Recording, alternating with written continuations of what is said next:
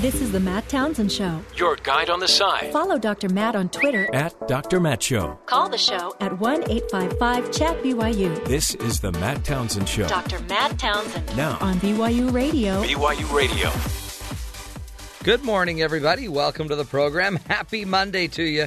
Dr. Matt here along with Terry and Becca. The gang is gathered, spent all night working the interweb to find the latest and greatest information for you today. Well, actually, I was just up late watching The Post. Oh, is that what you did? I looked at the clock and went, wow, I got to get up in the morning. I got to go to bed. It's kind of a compelling movie. Is it? A little bit. Interesting. A little interesting. We ought to maybe have you do a little review of The Post. Nah, it's fine. It's an old movie. Go watch it. Old as in, 2 months or whatever. 2 months old. A lot of shoot up in that one. A lot of... The Post? Yeah, a lot of journalists fighting each other then getting crazy. And then the government trying to stop the New York Times. They actually did. And then the Washington Post just ran with it, even though they knew they were going to get sued. And, great. Politics is the new, high intensity, high stakes action movie. It's not really. It's just people at desks. Yeah. People in people's front rooms because they couldn't trust their newsroom to keep the story quiet. Some girl selling lemonade. You make it sound boring. It kind of is. There's a lot of like tension, but if you just sit back and watch it, it's kind of like, okay. Let's get to something that I know you're much more interested in. The Duchess of Cambridge gives birth to a baby boy, which means we now know who is fifth in line of succession to the crown. There you go. This is exciting news. When it was announced, Becca was very excited. She went, she had her baby. Well, which is a neat thing. I did. It's a great, cute family, wonderful baby, and you got all good. Here we go. Grinched on it. Because then all the people that are just overwhelmingly focused on this royal family, seeing that our country was built on the concept of pulling away from that concept. Yeah, but none of these people were there. But we're so enthralled with everything they do, and what did she wear? And I'm not going to pay taxes. I just think it's a cute baby. They're essentially you're making her cry. They're national parks, right? In our country, we have national parks. In their country, they support this family with tax dollars. But it's a portable, walking human national park. I understand, but they're national parks. It's a boy, by the way. I understand. It's a boy. Good job. Maybe a future king. At least a prince, we know. Yeah. It's a big deal. Right. And then this oldest, is it George? Is that the oldest child of William? Yeah, I believe that is that Prince poor George. kid, his entire life is going to be micromanaged. People are going to focus on everything he does because he could be the king. Yeah, but what's wrong with that? You can't live a normal life that way. I know, but you guys micromanage your child. Not really. You call him Prince, and then you knight him with a noodle.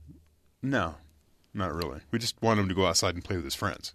Just go play with your friends. Get out of the house. Please. Anyway, congratulations to Kate Middleton and Prince William. Good job. It's awesome. It's exciting Knocked stuff. it out of the park. Good job. And Prince Harry can relax. He's been moved down a notch, and now he can really just go marry Meghan Markle, and life will be great. And just roll with whatever comes his way. Yeah. You want me to go to another country and represent the crown? I'll be there. I'll be wherever you want me to go. Yeah. That's good stuff.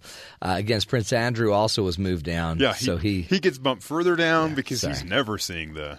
Let's get real, Prince Andrew. It's time that you just maybe go find a future for yourself. You're not going to be the king. Anyway, that's always exciting. I think we'll keep covering it. Because Becca loves it and Terry loves it. And if there's a commemorative plate, we can maybe order those for the show. That'd be great. I love it. That'd be perfect. See, I wanted to start hanging commemorative plates and spoons up, but couldn't find a wall for it. A thimble or two? I think we know what poster to get Terry for his office. Totally. Yeah, I know exactly. Maybe an office, too. Let's get you the headlines. Terry, what else should we be paying attention to? Nashville police say a 29-year-old man is to thank for preventing more deaths in a fatal Waffle House shooting Sunday morning. James Shaw Jr. suffered non-life-threatening injuries, including a minor gunshot wound, when he rushed the gunman, disarmed him, and threw his rifle over the restaurant's counter, a police spokesperson said. The suspect, a gunman identified by police as Illinois resident Travis Ranking, was thought to have been been reloading his assault-style rifle when Shaw Jr. tackled him. Police later found additional ammunition cartridges in the jacket of the suspected shooter that he left behind.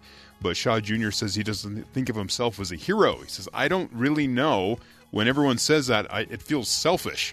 He was quoted as by saying, I was just trying to get myself out. I saw the opportunity and pretty much took it, he said. Police are still searching for Ranking, who allegedly opened fire on the restaurant customers while in a varying status of dress, apparently, as another element of this. He wasn't wearing any clothes.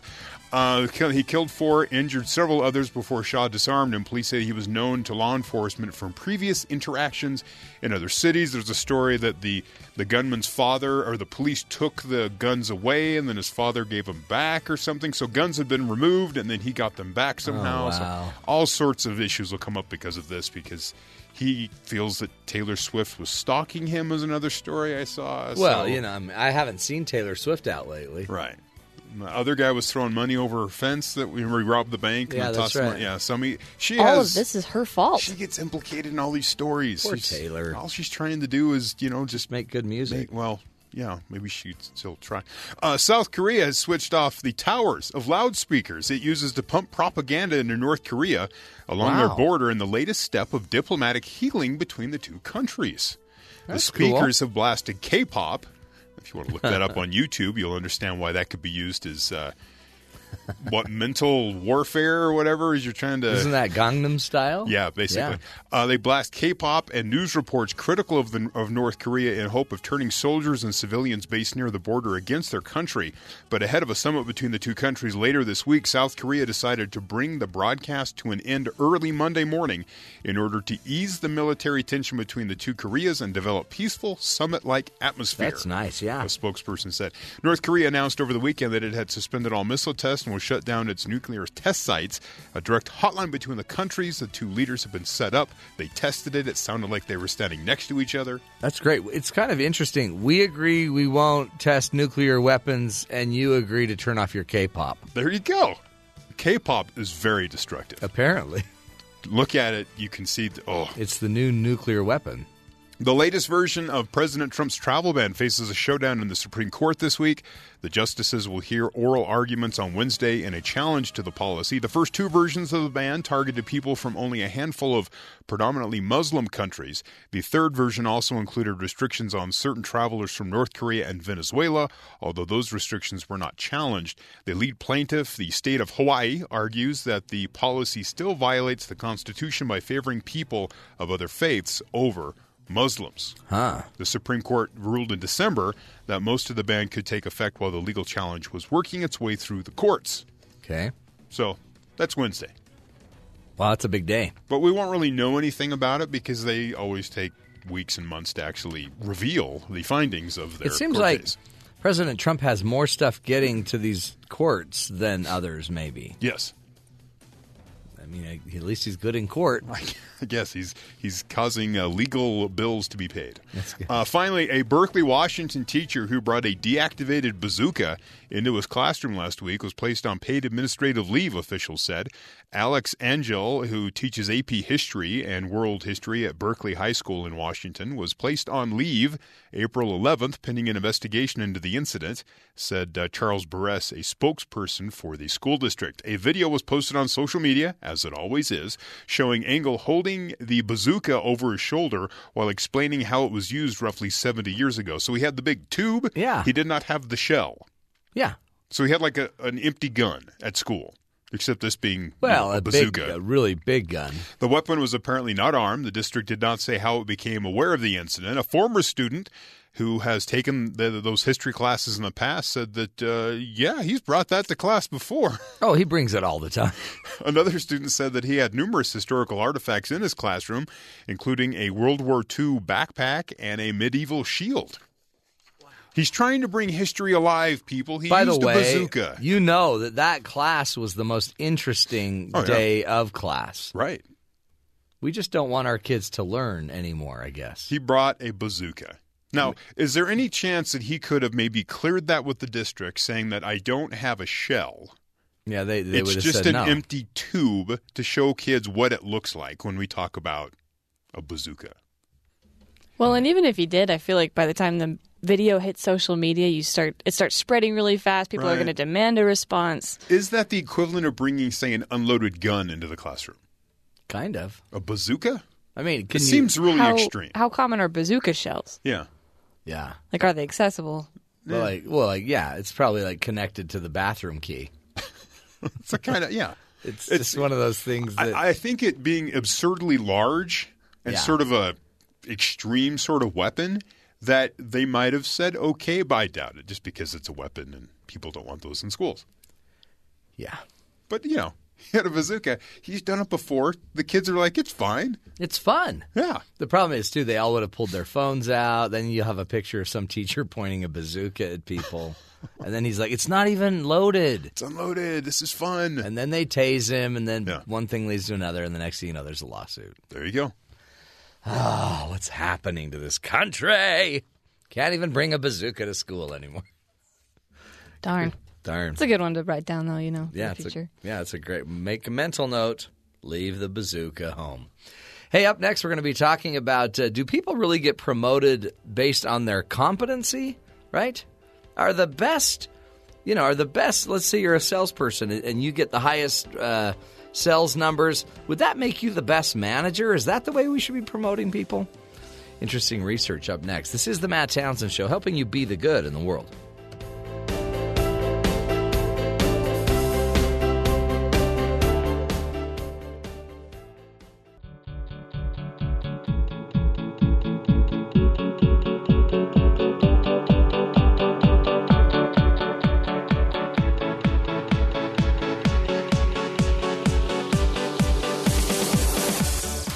Have you ever worked in a job where, everyone's working hard, you're all trying to get the best numbers you can, then they need a new manager, and they hire the number one numbers getter, the person that can really bring home the numbers, and then that person gets into the management position, and you realize they're not a very good manager, but they're really good at getting the numbers. Well, our next guest is here to talk about that principle. That's called the Peter Principle.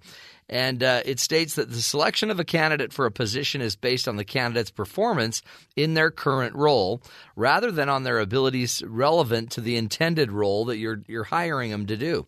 Joining us today is Dr. Alan Benson. He's a professor at the University of Minnesota Twin Cities, and he's here to talk with us about what the Peter Principle is and a study that they conducted that might blow up some myths in how we should be hiring people. Dr. Benson, thank you so much for being with us today.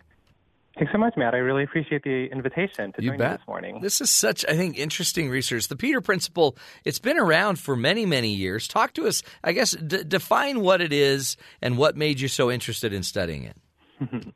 Great. So you're right. So it has been around for many years. In fact, the original book was published in 1969, so almost 50 years ago. Wow. And it was written by an academic, but actually an educator who just actually has a satirical book, and he noticed that it seems that whenever an organization has an opening, it's just like you said, they seem to pick the person who has the best numbers, and that really poses a problem when you imagine that the person who has the best numbers might not necessarily be the person who would actually be the best manager. And so it's a really hard idea to test. You can imagine that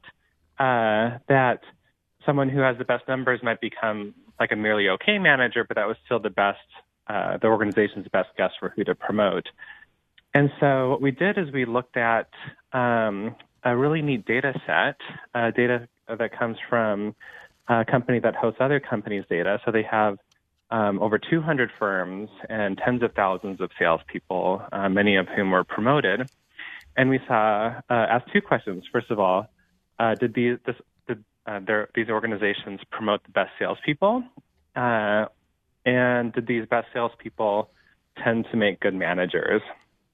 And I think what you can kind of anticipate what we found. Organizations did tend to promote the very best salespeople, but kind of the irony is that these great salespeople actually didn't tend to make very good managers. In fact, we saw the better the salesperson was, the worse the manager became. In other words, the worse their subordinates did, after that new manager was promoted. And so we say that, this looks an awful lot like the Peter Principle. This looks like organizations are promoting people who can make the numbers, and then they come into the management role and they don't really deliver anymore. But you actually found this inverse relationship. So the better the numbers, the worse the manager? Yeah, that's right. That's it's amazing. So strange. Yeah. It's so interesting because, again, we do this. Everybody, it seems like, all companies could fall into this belief that, if they're a good salesperson, they'd probably know how to manage people, but it's just not the case. Yeah, I think for us it was also fun because, we were looking at salespeople, but I think you hear a lot of the same stories when it comes to, like, the best engineer doesn't make the best engineering manager, or the best, in academia, you might say the best academic doesn't make the best department chair or dean or school president. And I think the trap is that we take people who are great at their jobs, and then we change their jobs so much when we promote them to become a manager. I mean, you can even see the best researcher may be the worst teacher, but we still make them teach, right? So now I've got to sit there. For my students who might be listening, maybe hope not. Yeah, but it's an interesting idea that I guess we just kind of think: is this just about efficiency? Is it about lazy? We're too lazy to know how to measure. Why do we do this so naturally, especially if it doesn't yield the results? Well, that's a great question. So the funny thing is that organizations might actually be smart about this. They might say, well, we can promote the best salesperson, or we could promote somebody who's well-liked in the organization and has these leadership skills. But if they pass over the best salesperson and that salesperson wanted a promotion, then that could be really bad for future incentives. And so it might not necessarily be that organizations are making mistakes. It's just that they're kind of paying for they're buying incentives, and they're paying with the quality of their managers or the allocation of talented people to the places where their skills can best be used. So they really don't know how to incentivize other ways other than maybe promotion. Yeah, and I think that's one of the big challenges. I think it's promotion serves such an important role in organizations as an incentive device. And people feel like they start at the lowest rung of an organization's ladder, and if you're on a ladder, then sometimes you just feel like you need to climb it.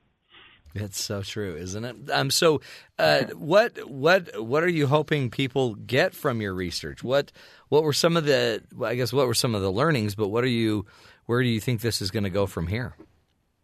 So I think one of the learnings for me is, I think when you look in the data, and as we've been kind of sharing this idea with practitioners, also I think that one thing that really struck out to me was just the value of a good manager. I think the flip side is someone who's a talented manager, you can really see them bringing out the best in their team, and their salespeople in this case perform so much better.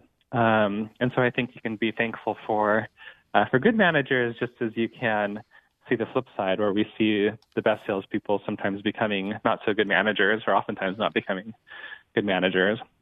I think there's a lot of things that organizations can do to kind of fight against the Peter Principle.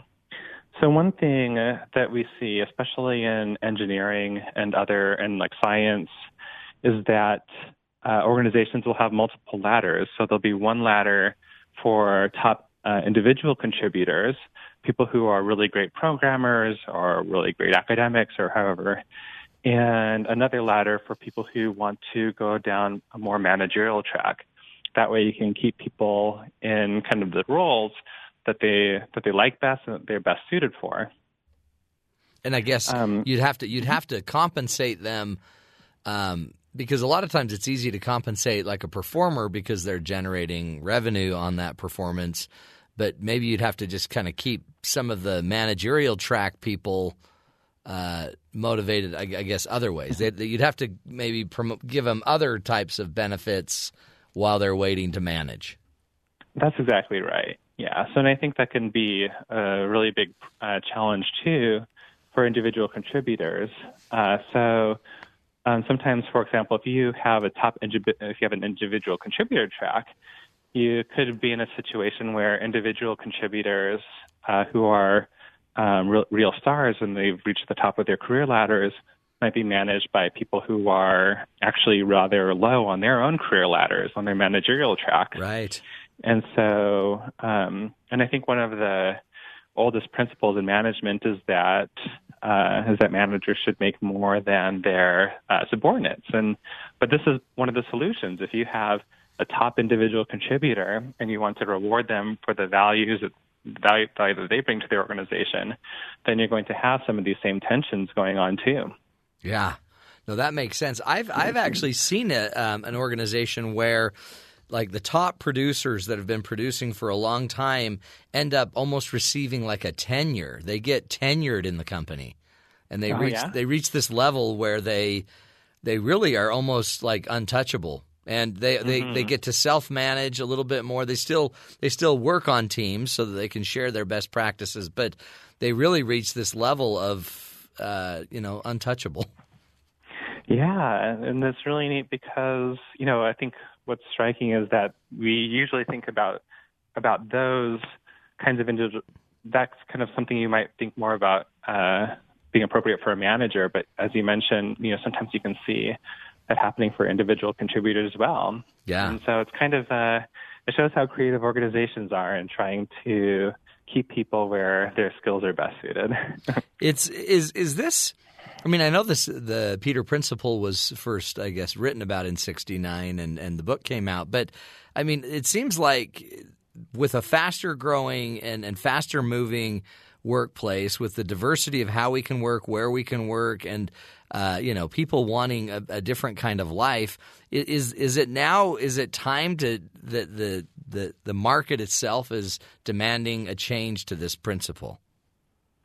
That's a good question, and I think there used to be a time 50 years ago, actually even when this book was written, where people would spend most of their careers in a single organization.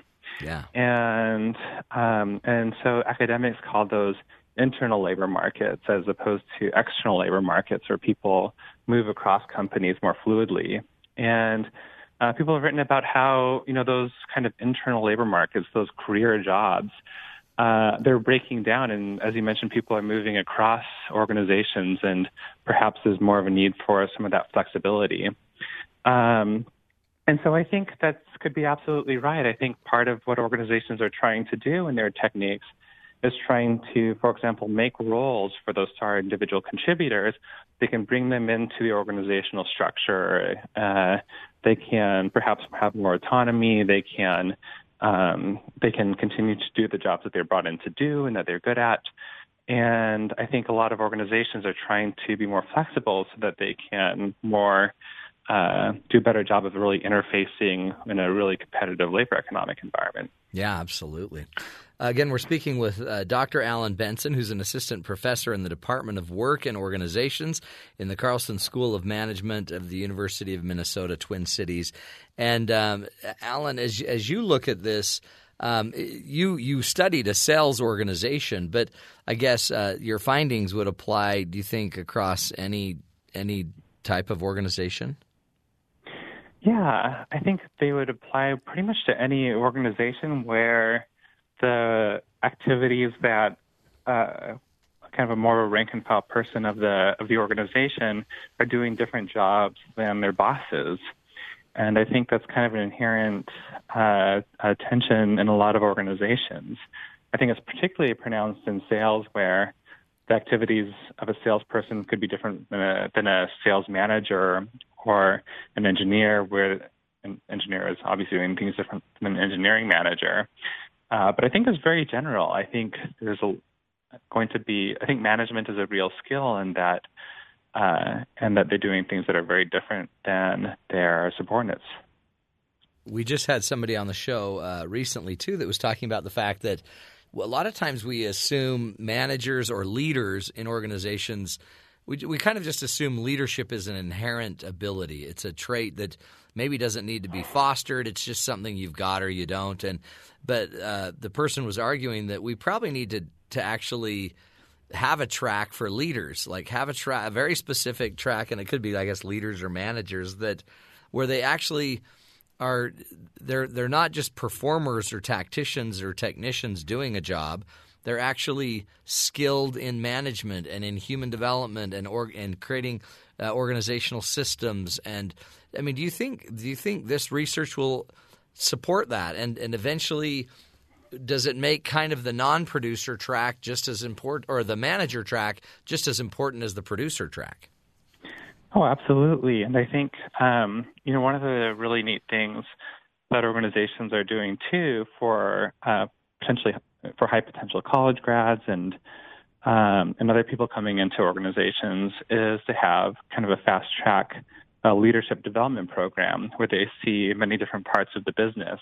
Maybe they'll spend 6 months in one location, for example, at a manufacturing plant, then 6 months at headquarters, and then 6 months at a distribution center. So they see different parts of the business and perhaps different product lines. And the goal is really to develop leaders, not necessarily someone whose skills are entirely specialized, but really someone who can build organizations. Yeah. And you asked about one of the main lessons of this study is this really shows that managers have special skills and good leaders. Sounds like the previous your previous discussant. It's those skills are really valuable, right? They're not just because you're good at one job doesn't mean that you're going to be a great leader. And wouldn't it make you happier? I mean, it seems like if I'm a top performer and I'm really good at it, get off my back, right? Like, so a couple things I see is that it's almost like we need to make a more dynamic environment where don't make me go be something I'm not good at so I can earn more money and then be miserable and not get to do what I do well. But let me do what I'm good at. I mean, I've even just seen sometimes how we restrict how much time they have to be there, what specific activities they need to be doing. I mean, it's all of these old organizational systems that may not play in this more dynamic world. Right. Yeah. So I think one of the other big trends in work is that what we call high performance work systems, which means they're a set of practices that work well together. So I think one thing that would be also bringing in people to the organization who are really good at working autonomously and who could be really good at their jobs, giving them training in different aspects of the business, but then giving them a lot of autonomy once they arrive. And so and then also paying them according to their individual contributions. And so really it's kind of like a nexus of different practices that organizations can use to attract the people who are going to work best autonomously, train them so they have the tools and the knowledge to work autonomously, and then give them the rewards for and the opportunity and the space to excel at their jobs and to meet the deliverables that you set out for them. That's powerful.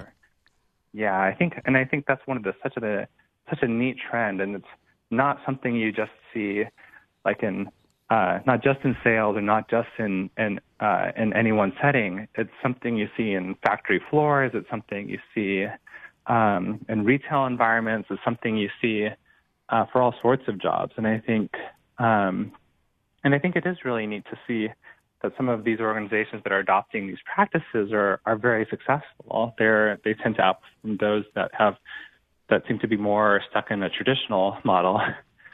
Right. Well, and the kind of the older school, or older mentality. I mean, at some point, what we need are results, and I need you engaged. And engagement's falling off like crazy, and probably because we keep putting people where they don't necessarily fit, where they don't even want to be, but that's the only way we can get more money. Alan Benson, we appreciate you. Again, Dr. Alan Benson is a professor at the University of Minnesota, Twin Cities, and an expert in this field, in the Peter Principle, this discussion about how to really motivate people to be good at management and make sure we're hiring people for what they're really good at, not just what they have historically been able to do. Interesting stuff. We'll continue the journey. Up next, we'll do a little Coach's Corner, see if we can't also improve your personal life as well. This is the Matt Townsend Show, helping you be the good in the world.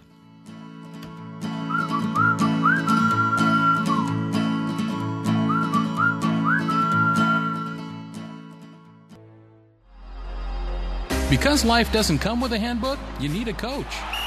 Here's Dr. Matt and his Coaching Corner. Welcome back, friends. You know, life's it's not always so easy, is it, to achieve, to become what you want to become, and to hopefully lead your life in a healthier way. Sometimes you're too tired, you're too worn out, and we, every year we set New Year's resolutions. Then, by February we're done pretending, and then we just try to make it through the rest of the year. But one of the things I thought we could do is talk about some ways that we might be able to just relook at how we try to improve our lives, right? So I'm a big believer that our thinking impacts our feelings. How we think about something impacts and might drive what we want to feel or what we do feel about a certain situation. Our feelings impact what we do, our actions. Our actions impact what we become, what we're getting. And so we could work on our thinking, we can work on our feelings, we can work on our doing, or we can work on what we're becoming and what we want to become. But in the end, a lot of times we just spend more and more time focusing on what we do. Right? Especially Americans. We're about what we do. It's about the action of things. But there is a lot of power in changing just how you think. So what do you want to think about more in your life? What is it that is not occupying your mind that needs to be? What thoughts tend to currently occupy your mind and keep your mind from being able to actually focus on healthier thoughts? What thoughts would you rather experience daily? And what can you do this year to incorporate more positive thoughts into your life? Some very basic questions. But are you tired of thinking about not having enough? Are you tired of always thinking about how you're going to make ends meet? So if we want to try to create a change in our lives, what if we started thinking more about healthier ways that we could move our life forward? But a lot of us don't have time to do that because I've still got to pay my bills for this week. And so it occupies our time. But maybe if we could just adjust our thinking a little bit, ask a different question. If you had a magic wand and you all of a sudden had your bills being made, what would you spend your time thinking about? Right? You still have to work. You still have to go to school. You still have to do everything you're supposed to be doing, but what would you spend your time thinking about? How do you want to feel differently this year is another thing. What feelings have haunted your last year? What feelings do you want to change? If the feeling is that you're constantly behind the 8 ball, then what would you rather feel? And just to simply identify what you'd rather feel, it can go a very long way in your life. I want to feel more hope. I want to feel more excitement about what I'm doing. I want to feel less stress, but more excitement about my prospects. By the way, you can take those thoughts and track it back, or those feelings, and track it back to thoughts that lead you to feel that way. If you're hopeless feeling, there's probably thoughts that drive you to that hopelessness. And we want to start just evaluating it. So when I coach people, I always draw this out, and I draw it in a circle. Thoughts are at the top. Feelings are on the right side. Doing, action is on the bottom. And what we're trying to become is on the left side. And I actually walk everybody through what thoughts do you have, what feelings do you have, what actions are you taking. We could be asking right now, what do we want to become this year? What do we need to do? And maybe not even just do. Maybe a more important thing is, what do we want to be? What do we want to become? What is the key here, right? Because being very clear about what you want to become will also tell you very clearly what we should be doing. But if we had a magic wand and you could become anything you wanted to be, what would you want to be? I want to be a better grandparent. Now, the mere fact I want to be a better grandparent and father-in-law, then that's something that helps me understand today what I should do. That also would help me understand what kind of feeling I need to create, what kind of emotional situation I need to set up. And those are all critical. They're all important for me to know about. And also another question we could ask is, what do we want to be attuned to this year? I want to be focused and more attuned to, connected into a sense of connection to others. I want to be present more. I just feel I need to be more present. So simple things we could be looking at. What relationships do you want to attune to? What do you want to become this year? What feelings do you want to feel this year for the rest of the year? And what thoughts do you want to have more of? And just answer those questions. And then ask yourself one simple question. What's the most important thing I can do today to start getting there? To change my thinking, to change my feeling, to change my doing, to change what I'm becoming. To get attuned. It's just life, right? We just take it a day at a time and one question at a time. This is the Matt Townsend Show. We'll take a quick break. When we come back, we'll be talking about trusting each other. How do you manage the trust but verify approach? And I smell the sea like it never smelled before.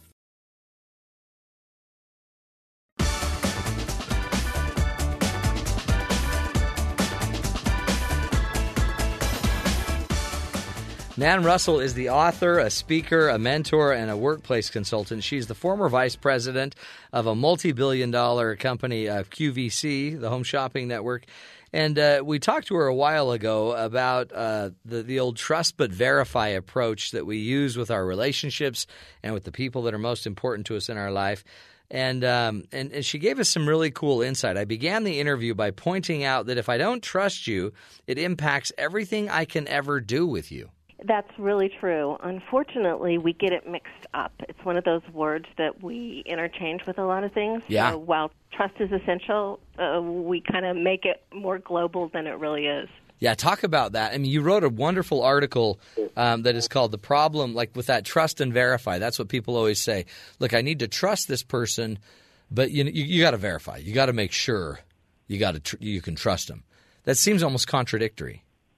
It is, depending on what it refers to, and I think that's where people get confused. So if it's a life or death situation, if you're, working on purity of pharmaceutical things that are going to affect people's livelihood and life, then you're going to want to trust but verify. So that's a whole different strategy than what most of us have in our day-to-day life. We're not worried about, safety and security issues that are life-threatening. And in that case, what that says is exactly what you said. If I use a trust but verify approach, I'm really saying I don't really trust you because I'm going to keep following up. You got to earn it with me. And what we know now that we didn't know before is that, trust, the kind of trust that works in relationships is relationship trust. And that is developed and created and evolves in very different ways. Yeah. It's because that's what I've always wondered. Do you give trust? And at some point you do. By me letting my kids do something, I'm showing, okay, I trust you. I've trained you. I've trusted you. Or is it earned? And there's always this weird debate. And really, it seems like it's the glue of our interpersonal relationships, isn't it? Trust is the thing that glues us together, and that it almost allows us to have deeper relationships. And by how the way trust goes is the way our relationship goes. It definitely is one of those things that is going to impact whether you have what I refer to as a genuine relationship, or not. And one of the things you brought up is key, and that's the sense of how do we give trust, and do we give trust, and how does that work? Now, one of the misconceptions about trust has to do with the fact that, it is kind of some people see it like a screensaver. I build it once and it's there. And what we know is that trust really, in order to work in a relationship, whether it's with your kids or with your boss, it has to be used as a verb. It's something you make. It's about actions, and it's also about accountability on the other side. But people think that I either trust you or I don't, like it's a light switch. Yeah. And the way relationship trust works is it's really incremental over time, and there's accountability on the other side. So if you give your kid a little bit of trust and you say, hey, call me when you get there, if they text you, if they let you know that, then you're going to give them a little bit more. If they don't, you're going to pull it in. Yeah. And we do that all the time with different relationships that we have. And you see, you're an organizational leader. You see, though, that we could actually forge trust, the verb, in an organization and actually kind of drive it deep throughout the organization if we're approaching it right. Well, and that's one of the very exciting things that has happened out of what is chaos and some not good things during the Great Recession. And the good thing is that you add the things that happen to our economy with the changes in technology and the way people get information. And what we now know is that trust doesn't have to start from the top. It can start anywhere. And that people work for people and want to work in groups of people that they trust. So anybody, regardless of position, regardless of where they are in an organization, can start their own pocket of trust. And, that's where all the great things happen. All you have to do is look around any good organization, and you'll see energy and fun and things that are occurring that aren't occurring other places, and that's a pocket of trust. Oh, yeah. So a pocket of trust would be just maybe a team, a group that really works well together. They do trust each other, that there is accountability to each other for results and for being trustworthy people. Yes, and they are all invested in that relationship, in whatever it is that needs to get done. The fuel for engagement, people talk about engagement being a problem at work or engagement in lots of environments.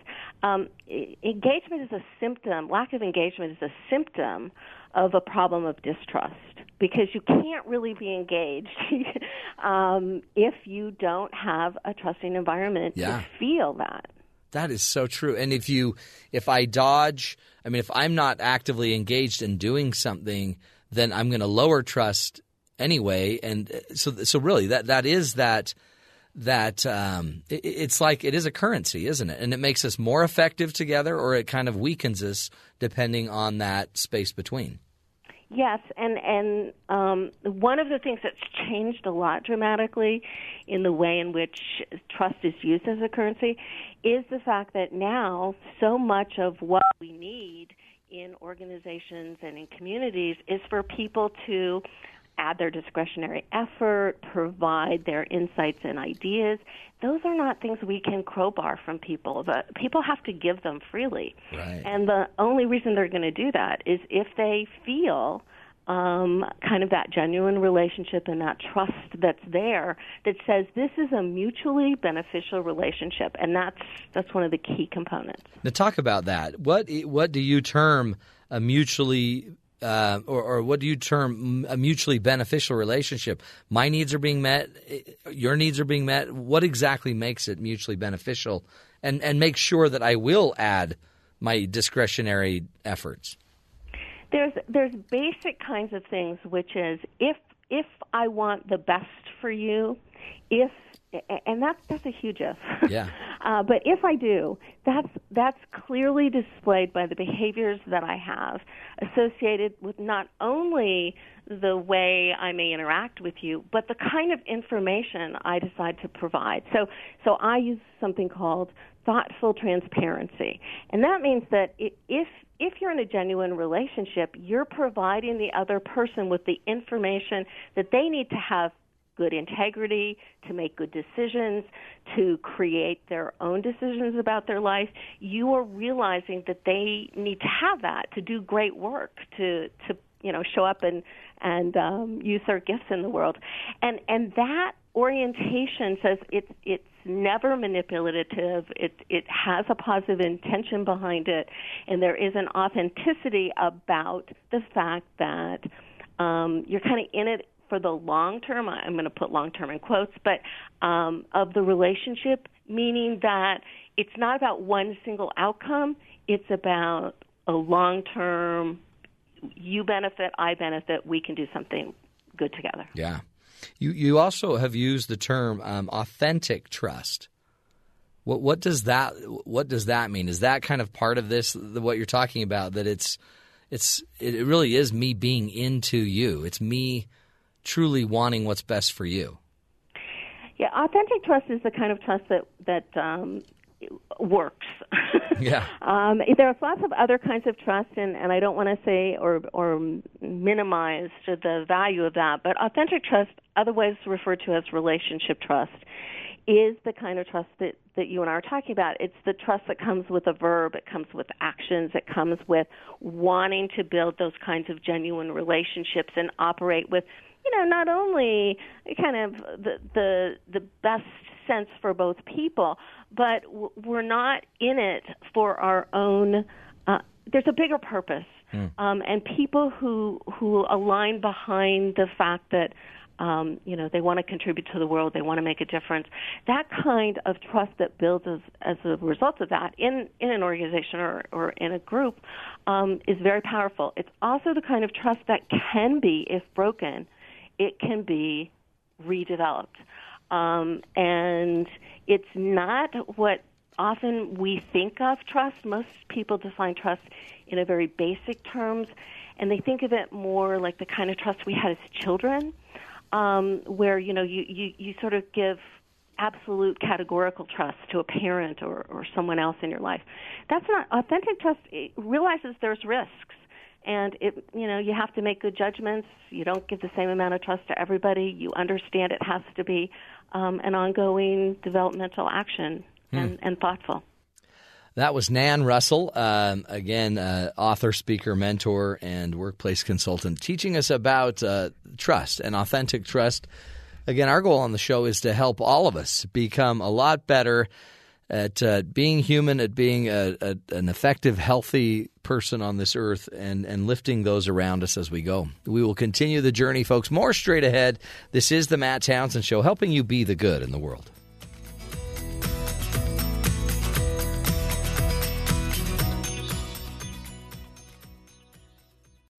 This is the Matt Townsend Show. Your guide on the side. Follow Dr. Matt on Twitter At Dr. Matt Show. Call the show at 1-855-CHAT-BYU. This is the Matt Townsend Show. Dr. Matt Townsend Now on BYU Radio. BYU Radio.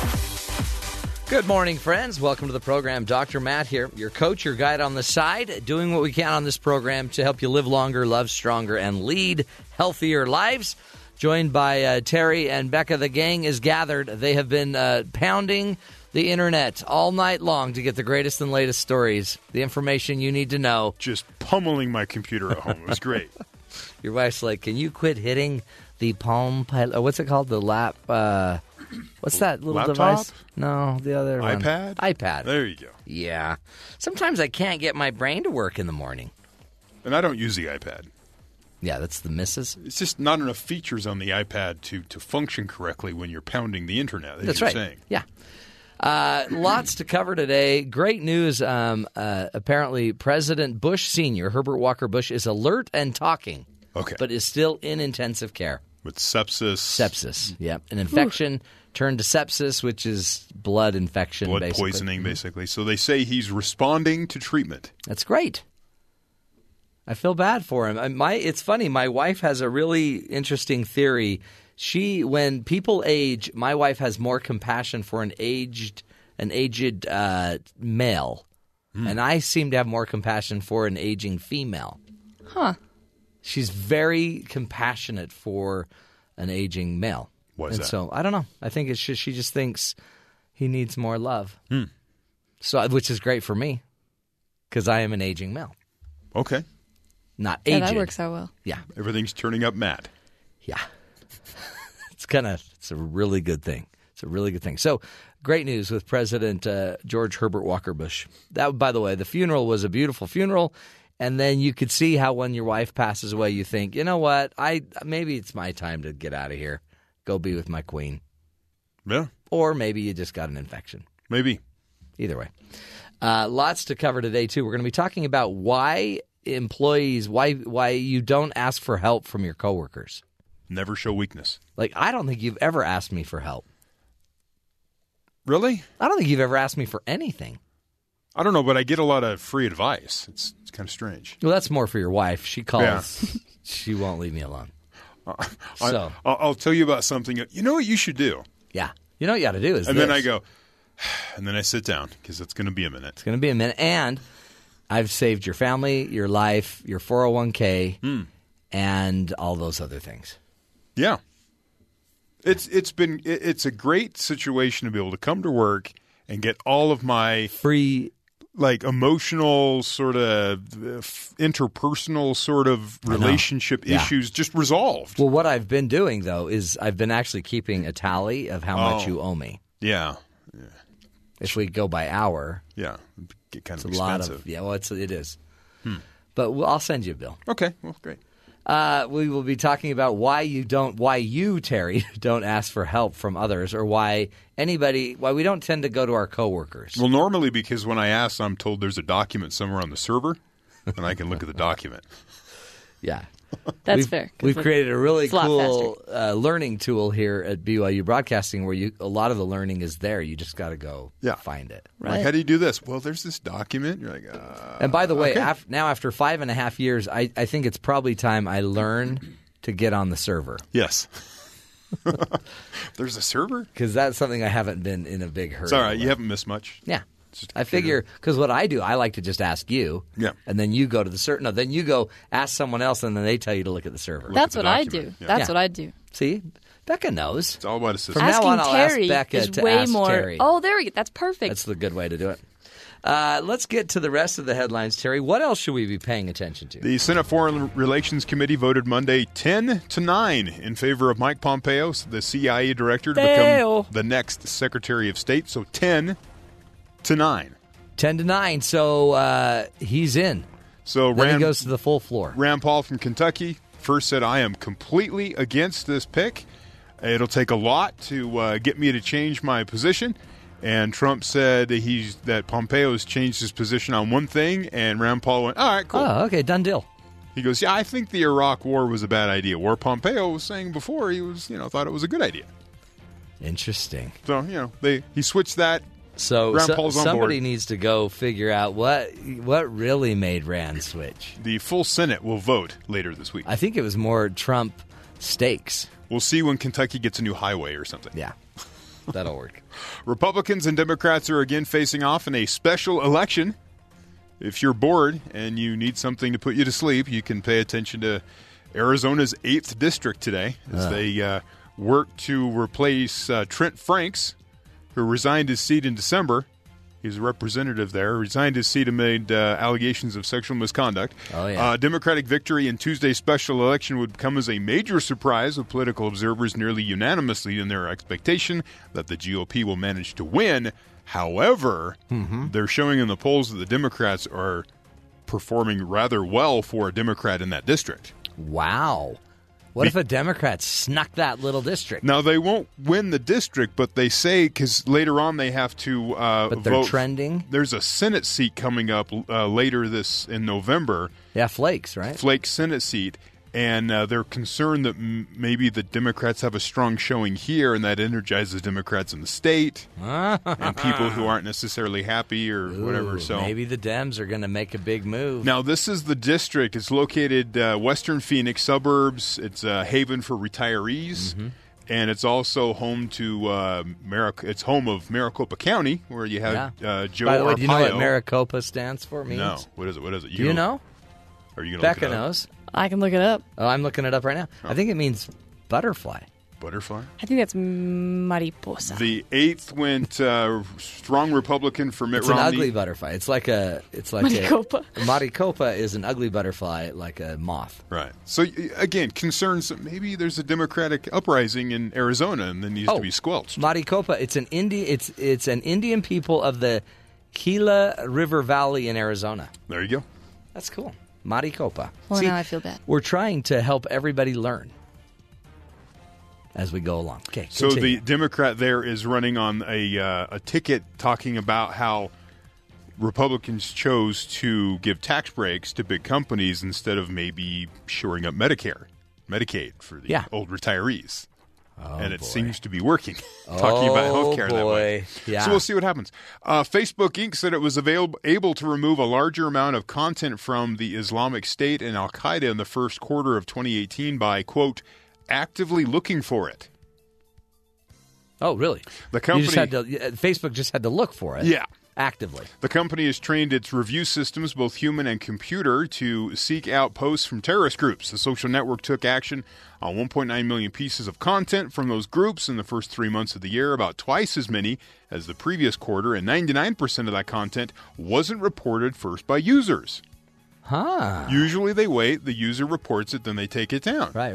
Now they're just looking for it. Well, good for them. It's about time. There's a lot of reaction online like, really? Now you're just doing what you were telling us you were doing before? I guess they used to, but maybe this makes sense in kind of the evolution of things. I guess, the users used to do a lot of the work, and Facebook just made a lot of the money. Now the users do a lot of the work, and Facebook is starting to work. Facebook, Twitter, Google, YouTube, they have historically put the onus on its users to flag content that its moderators needed to look at. After pressure from governments to recognize its immense power over the spread of terrorist propaganda, Facebook started about a year ago to take more of a direct responsibility and actually go to that search bar at the top actually use that more in a functional way. Oh, like terrorists. Yeah. Yeah, there you go. You just got to wonder, how does this compare to the things like sharing data or targeted advertising, Cambridge Analytica? They're in baby trouble. steps. We'll start with beheadings and we'll move on to your private data. YouTube took down more than 8 million videos in 3 months. Most of these 8 million videos, 76%, were taken down before receiving any views from users. Oh. They're both kind of doing the same thing. They're just searching their own websites, taking down bad things. It's not a bad idea. Amazon has embarked on an ambitious top-secret plan to build domestic robots, according to people familiar with the plan. Ooh. Codenamed Vesta, V-S-T-A? Vesta? Yeah, Vesta. So the Roman goddess of hearth, home, and family is kind of their project. The project comes from the division responsible for Amazon devices such as the Echo, Fire TV, Fire tablets, and the ill-fated and huge mistake of a Fire phone. People debriefed on the plan say the company hopes to begin seeding the robots in employees' homes by the end of this year and potentially with consumers as early as 2019. Although that timeline could change and the whole program could be scrapped because apparently they do that quite often. It's unclear what task an Amazon robot might perform. People familiar with the project speculate that the robot could be a sort of mobile Echo type thing. Yeah, so you just kind of call out and it will Robot. answer you type of thing. Yes, man. Prototypes of the robots have advanced cameras, computer vision software that can navigate through homes like a self-driving car and offer companionship or perform basic chores. What chore would you like a robot to do for you, Matt? Mow the lawn. Mow the lawn. They have those robots. Discipline my children. There you go. Domestic chores. Fold the socks. Yeah, probably laundry would be good too. Find the sock. I found one behind the washing machine. How great when you could say, robot, this is what the other one looks like. Find me that other sock. Huh. The next thing you know, it's like gnawing on your son's ankle. Just his right ankle. Yeah. I mean, Alexa, stop gnawing on my son's ankle. If the sock is caught inside a shirt or a pant leg, that'd be kind of dangerous. You may want to put in some parameters there. I don't know that I want all these robots around. Yeah, probably not. But, might as well. I mean, people are just sitting around with nothing to do, so make robots. I'm so mad because I live at this time when I'm the one that has to educate my robot. In 50 years, the robot will come educated. That's right. And we'll be educating the kids. Blasted, I know. What are you going to do? Finally, Dylan McWilliams doesn't believe that the old saying about lightning never strikes twice. Not after he was attacked by a shark Thursday in the waters off Kauai, Hawaii, less than a year after he was mauled and dragged by a black bear in the wilds of Colorado, and certainly not after he was bitten by a rattlesnake in Utah a little over 3 years ago. Okay, this guy's got a problem. He loves the outdoors. Here, kitty. He's a former tree trimmer, ranch hand, survival training instructor who loves extended journeys in the wilderness, and he's continually getting attacked by animals and keeps going out there. Hey, Mom, look at that hose. Honey, that's a snake. So, snake in Utah, bear in Colorado, and now a shark in Hawaii. Yeah. I wouldn't even go to a petting zoo at that point. This guy's, that can't be possible, can it? Who gets in that much trouble? I don't mind that it's happening to him instead of me. If the statistics have to be divided. But don't date that guy. Distributed somewhere. Yeah. That guy's a train wreck. Absolutely not. Do you want to go watch the sunset on the top of that mountain? No. No, I don't. Sorry, I don't know what it is. I just don't feel safe with you. Anyway, thank heaven. See, one of the good things about the show is you get to see that it could be worse. Yeah. We learned some Spanish today. Yeah. Actually, it wasn't Spanish. Oh, yeah, no. Yeah. It was just, I guess it was Native American, Maricopa. Oh, that's right. But we did learn that mariposa is a butterfly. That's true. Yeah. So now we're trilingual. So that's why I've got to use my language more. Hey, up next, we're going to talk about why we don't ask for help from our coworkers. They're right there, and because we don't ask, it actually may impact us and our excitement about working, and we may work longer because we don't ask for help. So how we can break that barrier and start asking for help straight ahead. This is the Matt Townsend Show.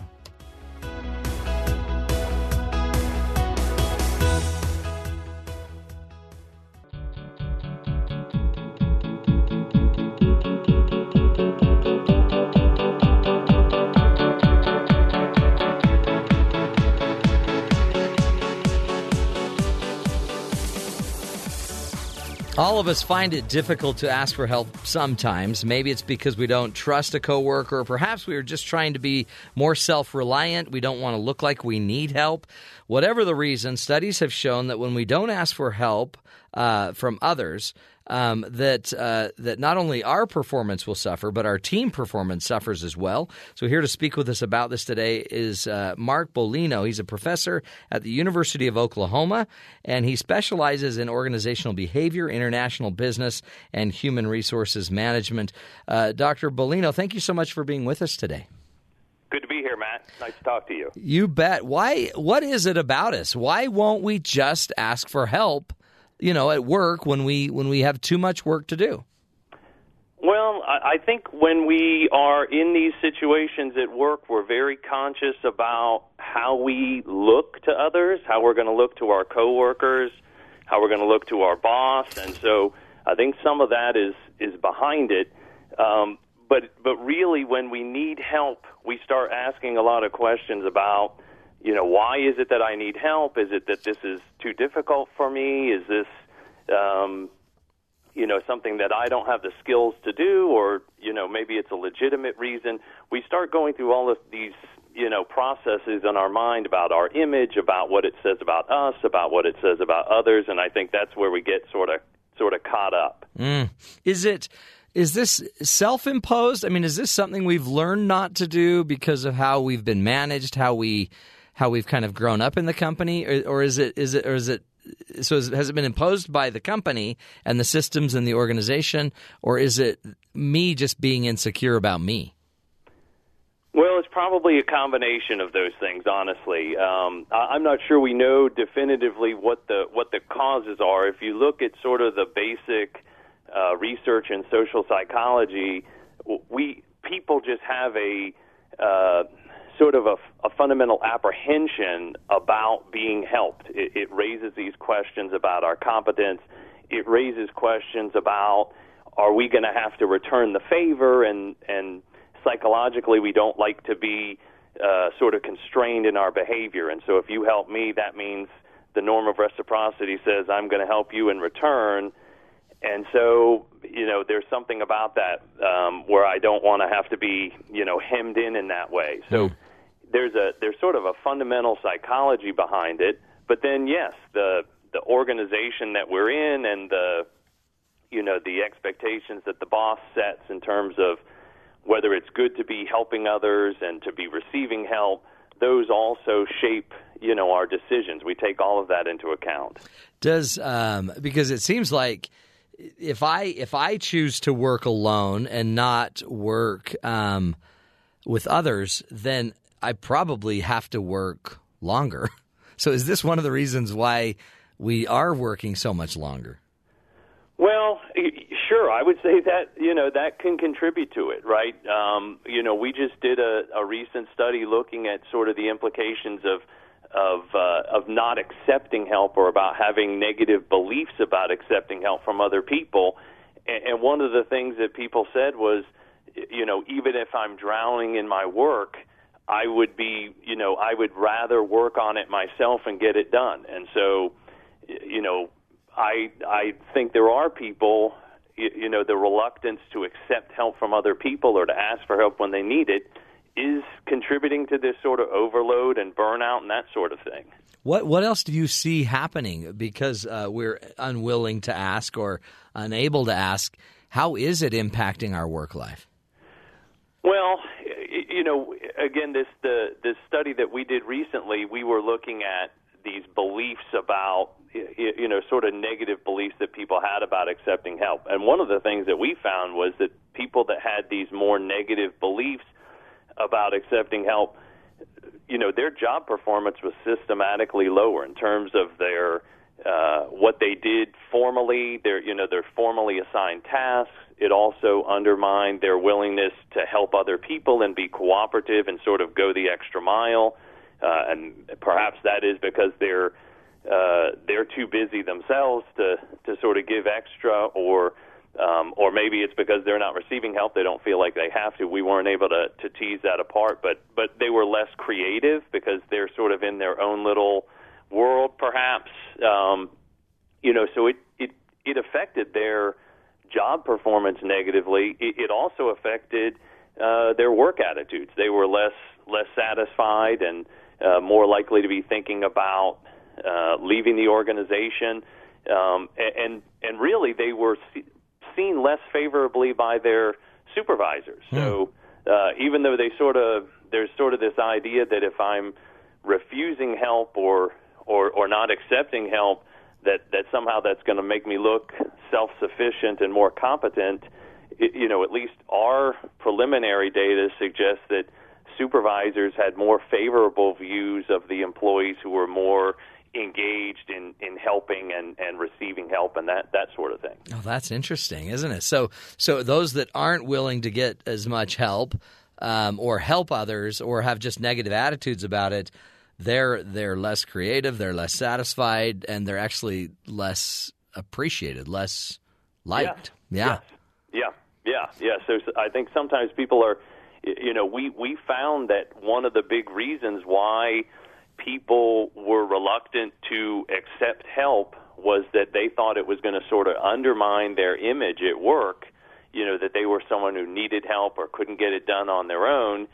And really, our findings sort of suggest the opposite, that it was, people who were willing to accept help, that those people were seen more favorably by supervisors than people who had sort of these negative attitudes about being helped. And we know from other studies that being helpful at work is generally seen positively by supervisors too. So, helping behavior is important for a collaborative environment, which clearly organizations are.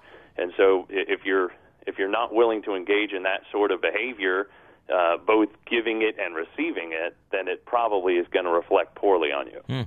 Do you have any idea of the percentage of people that have kind of those negative paradigms around helping, receiving, and giving help? Is it a big percentage?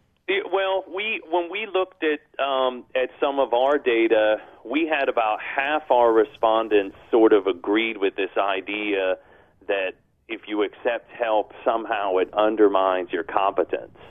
And then there were a couple other reasons that we found that people were reluctant. About 20% said that they were reluctant to accept help because they didn't want to feel obligated. They thought if they accepted the help, then they would be obligated to return the favor. And then we also found a smaller percentage, like 8 to 10%, had misgivings about their coworkers' intentions, about why they're helping them. Are they somehow trying to make them look bad for needing the help, or that they had some sort of ulterior motive, or that the coworkers were just not very competent. But those were a smaller percentage of people. Interesting. So it's almost like we're a little neurotic. We're a little worried that either they're out to get us. They obviously can't do it as well as we can. I don't want to owe you anything.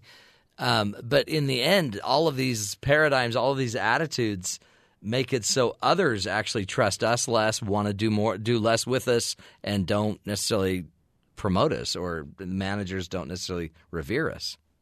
Sure, yeah, and we don't know we weren't able to tease out specifically how why people have these particular beliefs, or and as you mentioned earlier, some of this could be because of the organizational context. I mean, You may be in an organizational setting where you are the most competent person, and so accepting help from people, could slow you down. Or you happen to work for a supervisor who does sort of promote a lot of individuality in the workplace, and so maybe it is going to make you look badly. So we're not able to sort of evaluate whether these were legitimate negative beliefs that people were harboring, but they held these beliefs. Mm-hmm.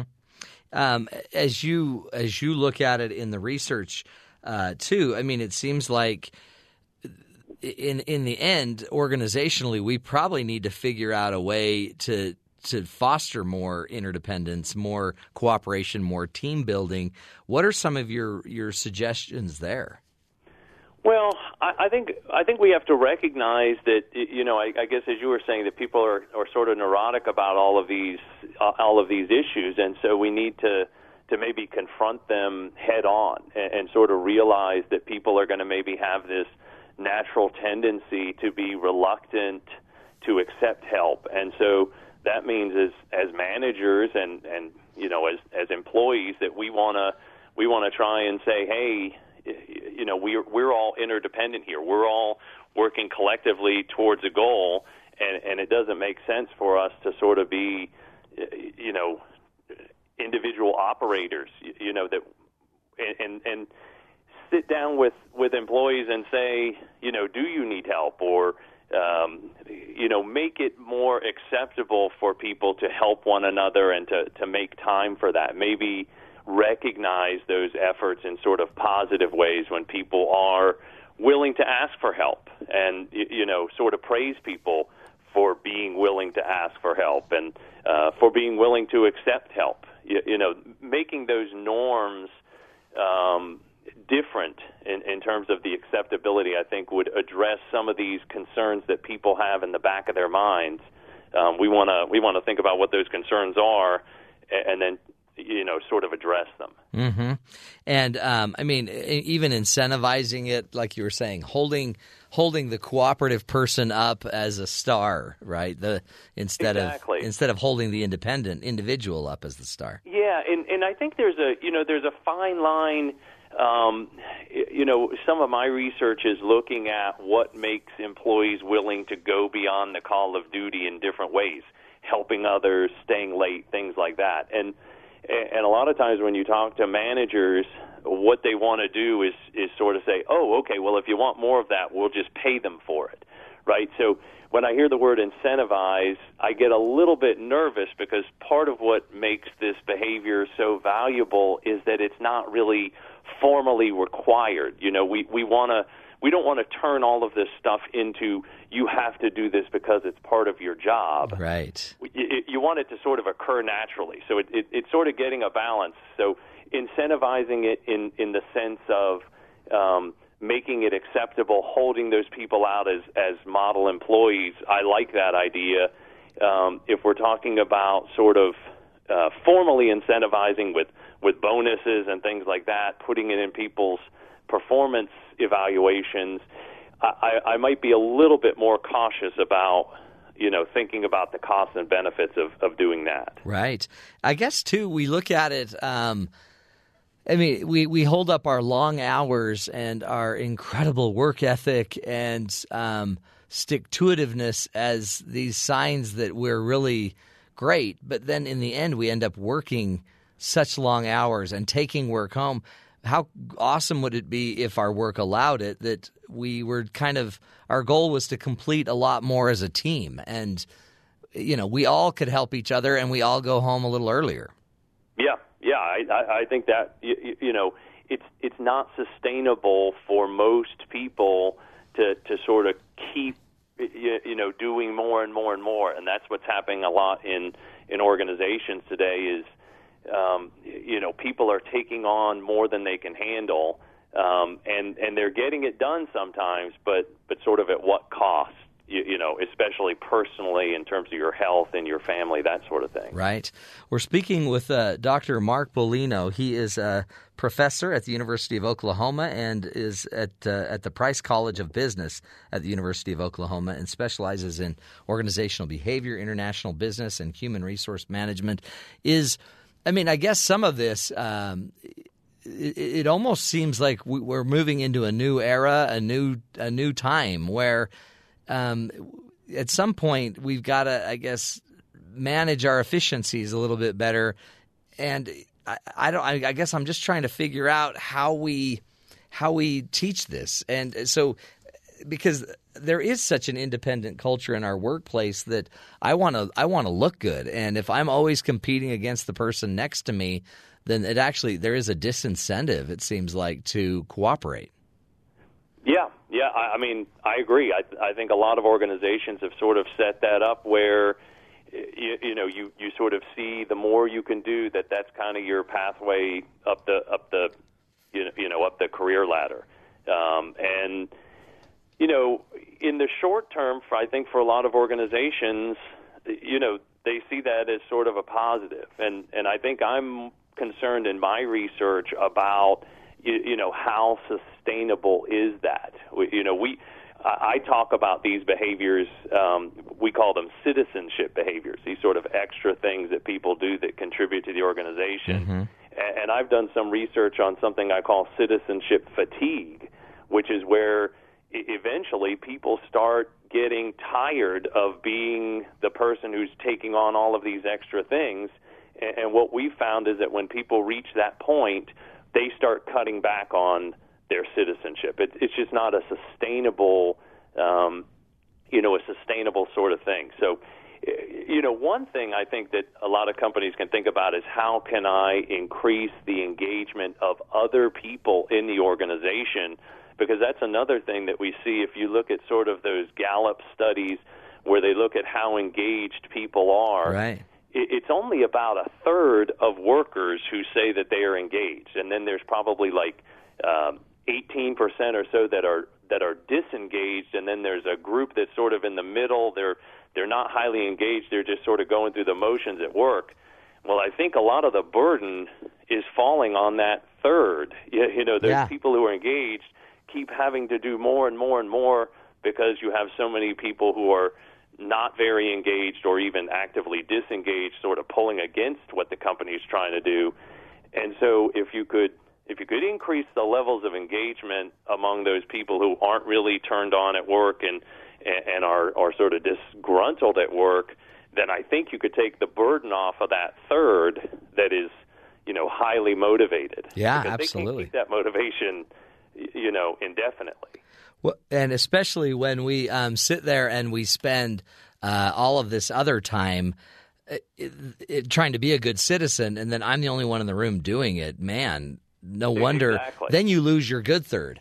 Yes, then your good third. I mean, that's a scary day when the good third's exhausted. And in fact, that was one of the things that we found was, people didn't mind going the extra mile as much when they felt like they were really part of a team where they knew that other people would sort of be reciprocating that behavior. Right. Well, So it is just like you're saying. The findings bear that out, that it's worse when you feel like you're the only one who's sort of going the extra mile. Oh, that's intense. That's a scary day. Professor Mark Bolino, thank you so much for your insight. Great insight into why we don't let coworkers help us. More, insights really than every one of us need to pick up our game. We need to ask help when we need it. We need to push cooperative behavior and more interdependence in our own workplace and allow people to help. So that becomes the norm. And we'll keep giving you the ideas, the tools you need to make your workplace a place you really want to be engaged in. And you can also go look up Mark Bolino from the University of Oklahoma to find out more of his writings as well. We'll continue the journey, a little Coach's Corner straight ahead. This is the Matt Townsend Show.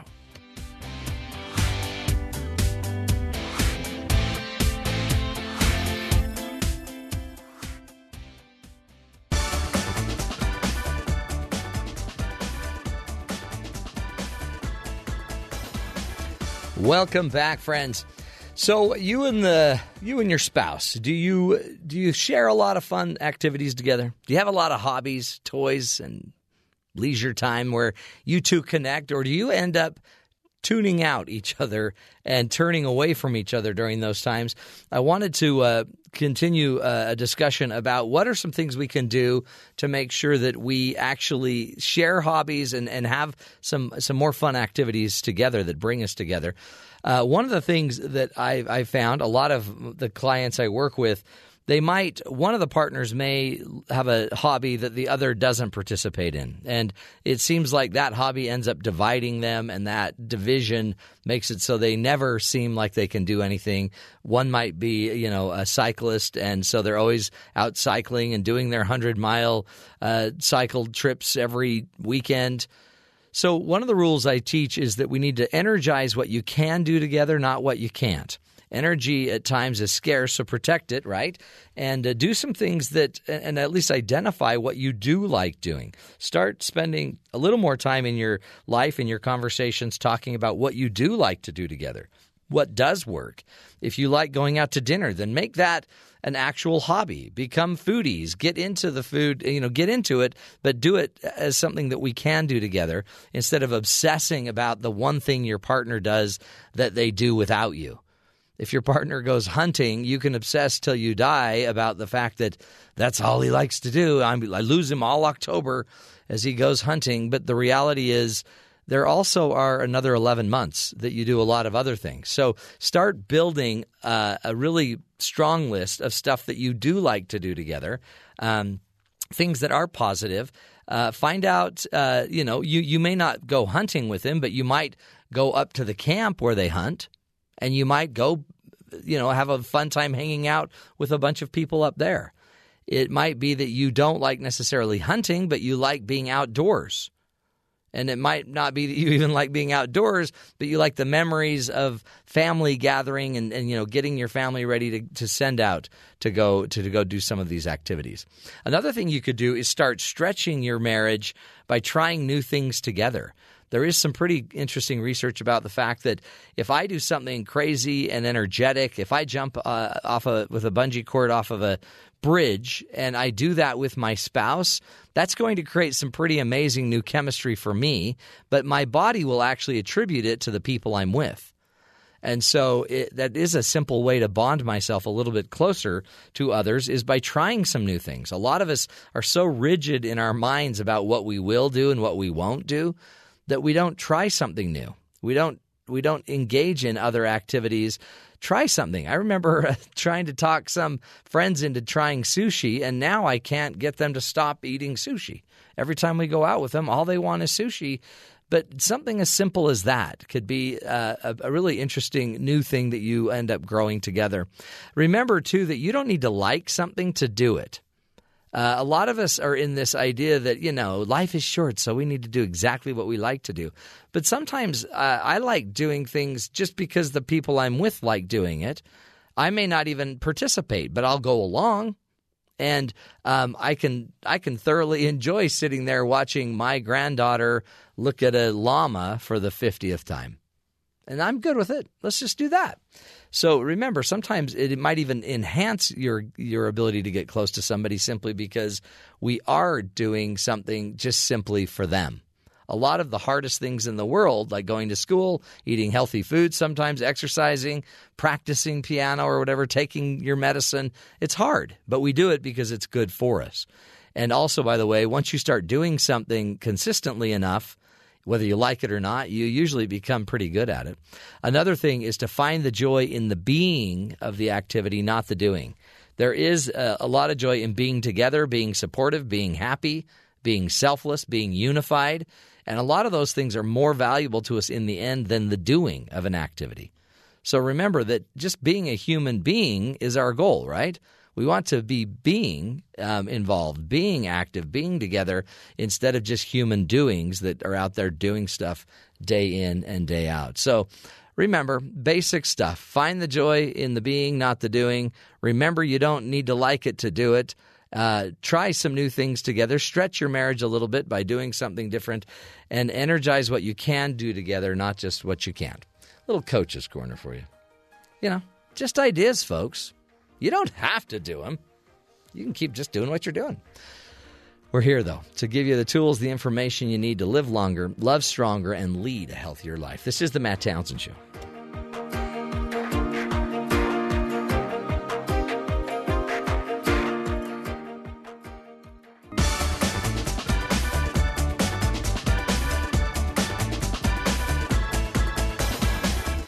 Kimberly Giles is the president and founder of Clarity Point Coaching. She's a regular guest on our program, and a few months back, she joined the show to share some strategies on how to change yourself and how to change others.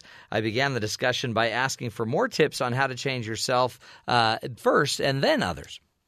So if we're changing out of guilt or obligation or because we feel forced to by someone else, the change isn't going to be as positive, and it may not even happen. You've got to have the right why that you're changing, and it really needs to be a love and passion motivated reason. So I really have my clients sit down and define, why do I want to change? Yeah. Is it just so my wife won't leave me? Or do I want to be different? Do I want to be happier? What's the real reason? Because if it's the negative, it may not stick. Like, I want to change because I don't want my kids to grow up with a bad dad. That's different than because I want to be a powerful source. I want a happier life. I want to be a good influence on my kids. If it's driven more by passion and love, you will be more motivated. Mm-hmm. If it's obligation, which is really what's happening if your wife says change or I'm leaving you, it's just not got the same power behind it, and it won't happen. Well, and then it almost just would breed fear, right? So then every iteration of it is going to kind of take you back to the same fear. Yeah, and it comes down to you don't want to change. You're doing it because you feel like you have to. I'm totally good with me. You won't be motivated unless you want to change. That's so true. You know, we see that with just diet and exercise. Yeah. If you're doing it because you should, you won't do it. Mm-hmm. You've got to do it because you want this, and you got to want it bad. It's so true. So check your motivation. Yeah. My last one was just don't expect perfection because change is a process, and it takes time. And any time you're trying to change, especially subconscious programming, things you learn from your parents to behave this way, and you've behaved this way for 40 years, it's not going to change overnight. This is going to be a process. So give yourself some slack. Well, and every step matters, right? So because the change isn't 1 to 100. It's if you just go from 1 to 1.4, that 0.4 increase matters. Absolutely. It's a layer that is yours now. You now own that 0.4 increase. If you just get to 2, that's great. You own the 2. You own the 1 point increase from 1 to 2. It is progress. And every one of it, it's like otherwise you'll build something that has some big inflated bubble in it that will collapse on you eventually. It's just line upon line.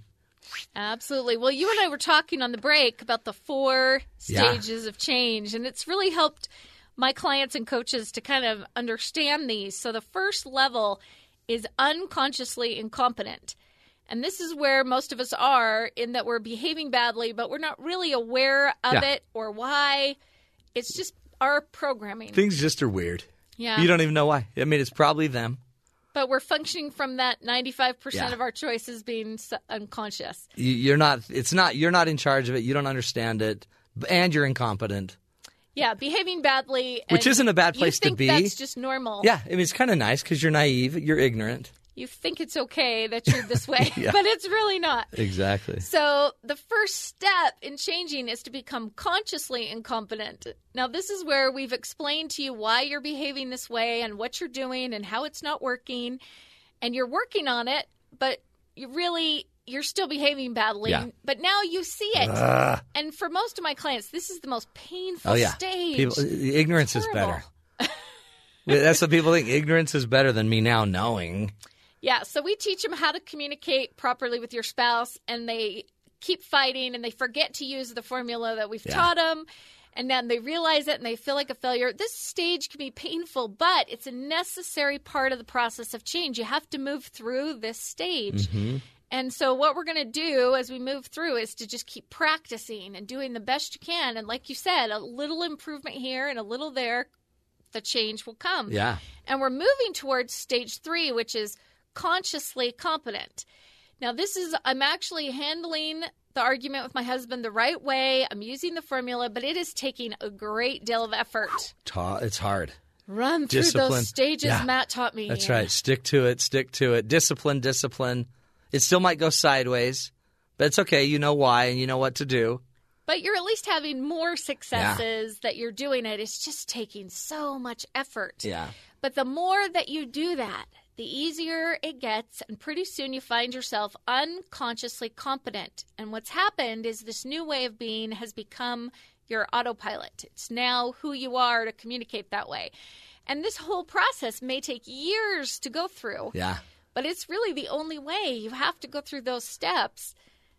And some people could be like, my wife was born in a way with unconscious competency in like communicating.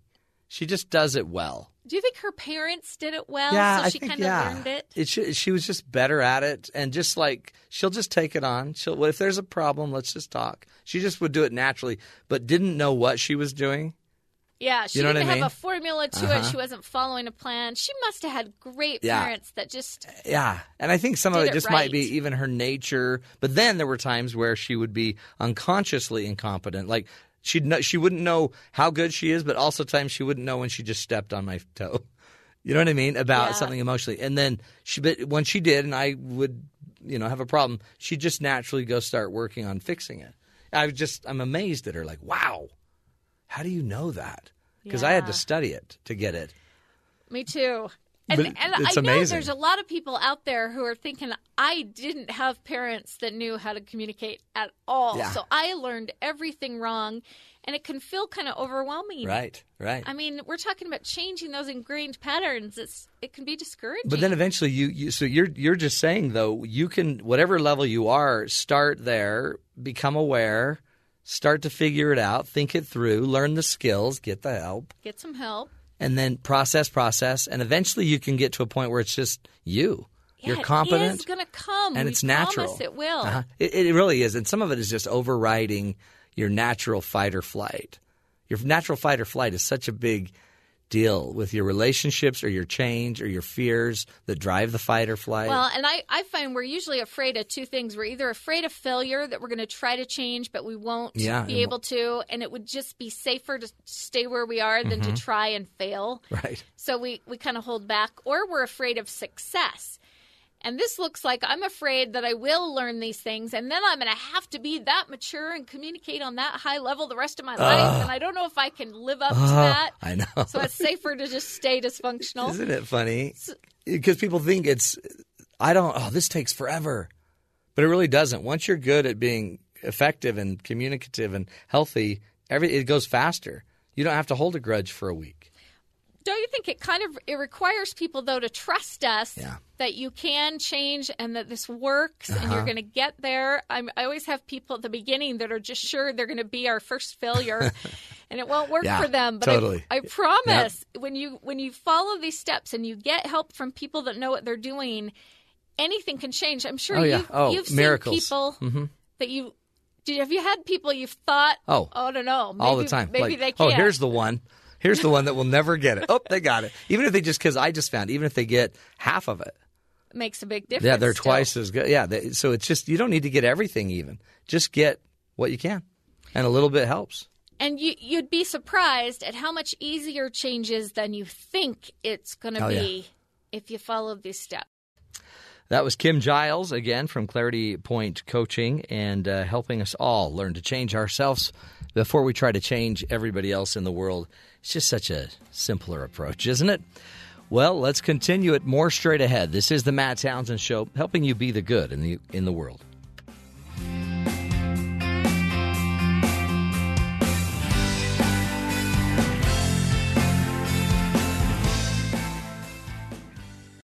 This is the Matt Townsend Show. Your guide on the side. Follow Dr. Matt on Twitter At Dr. Matt Show. Call the show at 1-855-CHAT-BYU. This is the Matt Townsend Show. Dr. Matt Townsend Now on BYU Radio. BYU Radio.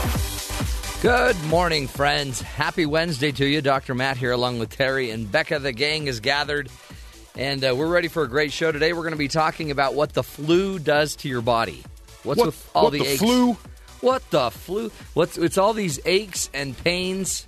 Something's going on, and we think we might think that the pains are because the infection is infecting us, and that makes our body ache. But it actually may be that our body is sending and doing certain things, and the aching is a sign that it's actually responding to the flu. See, I mean, that's the same thing. Aches and pains are good. Inflammation is a sign that your body's fighting back, but it hurts, so that doesn't make any sense. Oh, it should never hurt. Now you're being negative. Oh. Yeah. It's a good thing. So we'll talk about in depth, probably more than you've ever wanted to know, but it's really cool information. It's always baffled me that when you hear someone died of the flu, when everyone's like, "Oh, it's just the flu, you're fine." Yeah, just fight it off. Just have some chicken soup, hang out a while, and you'll be fine. Yeah, watch Netflix. And it's a serious thing that we just sort of all take for granted because it's normally just sort of a minor inconvenience and you move on. Right. But if your body is weak in certain ways and you get the flu, then you may be in a world of trouble and pain. So we will get into that interesting topic up in a few minutes. Also, speaking of world of pain, the embattled nominee for the VA job, by the way, a job that has about 300,000 employees. It's the second biggest department in the government. And the President Trump wants his doctor, Rear Admiral Ronnie Jackson, to be the guy that takes that seat. But now other information is coming out that may, create problems for Dr. Jackson. But President Trump just thinks it's kind of like a witch hunt. So, he's like, if I were Ronnie, I wouldn't do this. This was President Obama's doctor, too. Yeah, and President Bush's. I've heard all three of them. Well, he and Trump and Bush all have written a recommendation. I've heard staffers from Obama talk about how great this guy is. He's a great guy. You go on trips and he's there. Everyone loves Ronnie. He comes in. He helps you out. He's just a great person. Right. And then so before, who do you trust? Before it was the guy's never managed anything close to being this complex. Right. And so, like we talked about the other day, the Peter syndrome, Peter principle. Yeah. The idea that you're promoting someone because they're good in one job. Yeah. So they're obviously going to do well here, and that doesn't always track. No. Now it comes back that there's 20 people that came in and talked to one of the senators who sits on this approval committee, and he's like, "What is all this?" And there's one of the accusations is he's prescribing pills. Yeah. And what it is on long flights. He'd walk down the aisle of Air Force One with the staffers and say, "Does anybody want to sleep?" And he'd hand out Ambien pills. Yeah. And people are like, so he's just handing these pills out. Like Skittles. The VA has, the opioid issues. They have other, dependency issues. And so does he see that as you can just hand out pills and it's fine? Well, I mean, there's sleeping pills, but that's kind of where the thoughts are. Yeah. Well, and he doesn't know the history of all these people. No. So you're going to hand an Ambien to somebody that maybe is on other meds that contradict or anyway. So that's kind of problematic. There's some drunken episodes that they've been detailing. But only drunken episodes while serving on a trip with the president and Secret Service needed to intervene. Fine. Which, by the way, remember all the problems the president or the Secret Service has been having because of these drunken episodes with agents. That's right. Now the president's doctor himself. And yesterday, President Trump said that he wouldn't, if he was Ronnie, he wouldn't go forward with it. I would just get out because these politicians are going to just make it horrible for you. But if he wants to run, I'll support him. And you nominated him, and you're acting all wishy-washy about what he's doing. Yeah. So. I mean, is it politics or is it just he picked the wrong guy? It seems like a little bit of both here. Yeah, and a lot. I mean. The president's having a hard time apparently picking the right people. Pruitt Pruitt is really getting deep. Pruitt said he only dealt when he was a member of Congress. He only dealt with people who donated to him. Well, yeah, duh. If they donated why else money, would you deal with someone? I dealt with him. He goes, if they didn't donate, I wouldn't deal with him. If they donated, we might. That's kind of you have to. Or if they were going to donate, he would look at dealing with them. It's a pay-for-play situation. It's fine. We need to start getting donations. Let's get to the headlines, Terry. What else should we be paying attention to? A big day for the president. Federal judge ruled Tuesday that the Trump administration must temporarily resume the Deferred Action for Childhood Arrival, or DACA program, and shield some undocumented immigrants from deportation. Judge John D. Bates ordered that the Department of Homeland Security must accept and process new as well as renew DACA applications. So they have to bring in new people. They have to accept. The process needs to continue. Same as always. Going forward. President Trump moved to end the program last September, but his efforts have faced numerous legal setbacks. The judge said the Justice Department's rationale for ending the Obama-era program was virtually unexplained. Yeah. So there's one strike for the president. He's like, there's that. He's had a hard day, yeah. Today, the Supreme Court is hearing its final oral arguments of the session on Wednesday and it's one of their highest-profile cases of the year, Trump versus Hawaii.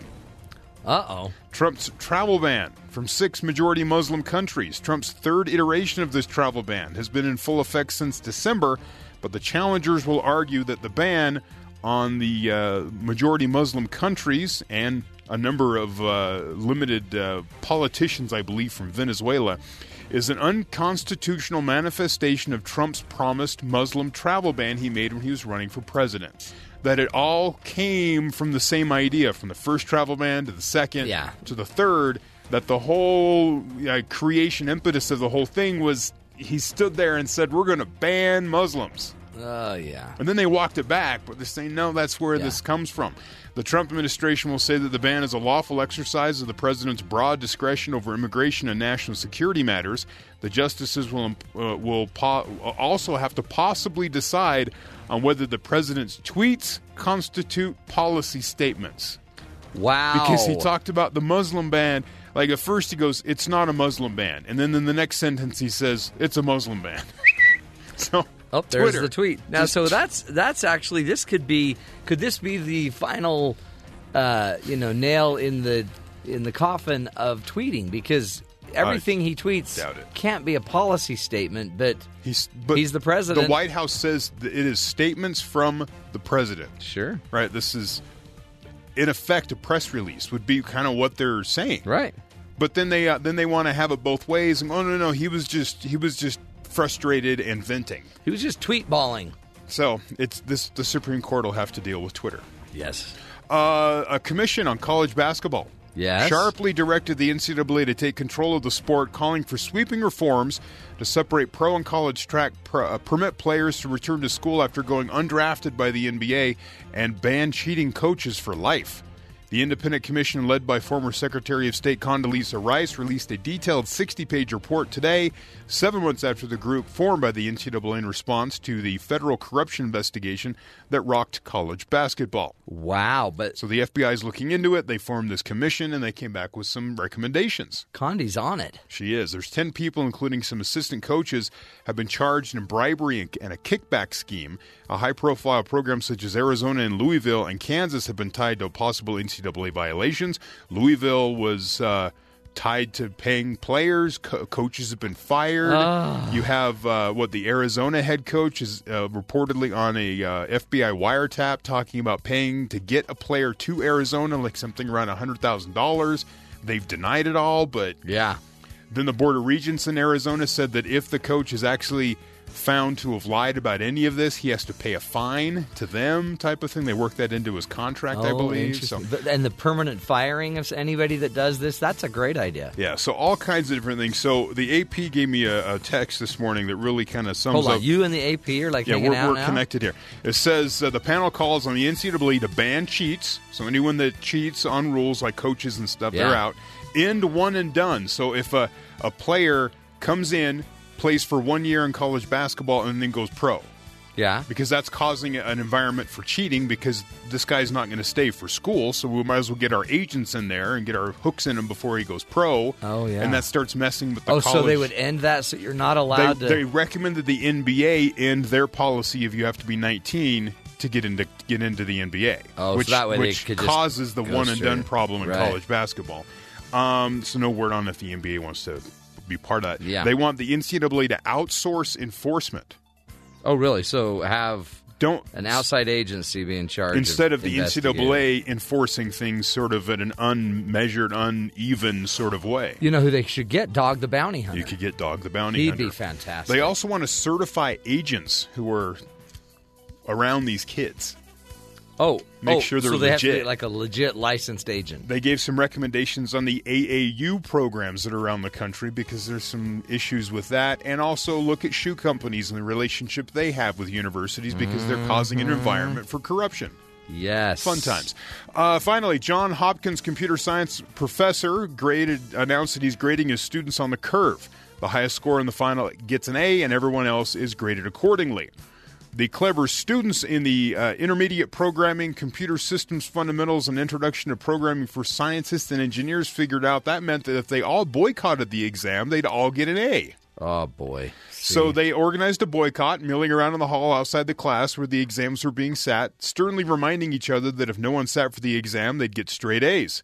Ignoring the teacher's pleas to come in and sit down, the professor praised his students afterwards for their solidarity. The students learned that by coming together, they can achieve something that individually they could never have done. At a school that is known perhaps unjustly for competitiveness, I didn't expect that reaching such an agreement was possible. So was he was okay with it? Was this part of the lesson? It wasn't clear if he was frustrated that nobody came into his exam. Yeah. But maybe afterwards he realized that they were thinking beyond the class to figure out a way through solidarity to achieve the grade they all wanted. And the mere fact that one of them, just the one that has to always have that one didn't go take the test. Apparently no one sat down for the test. Everyone got an A. Oh, wow.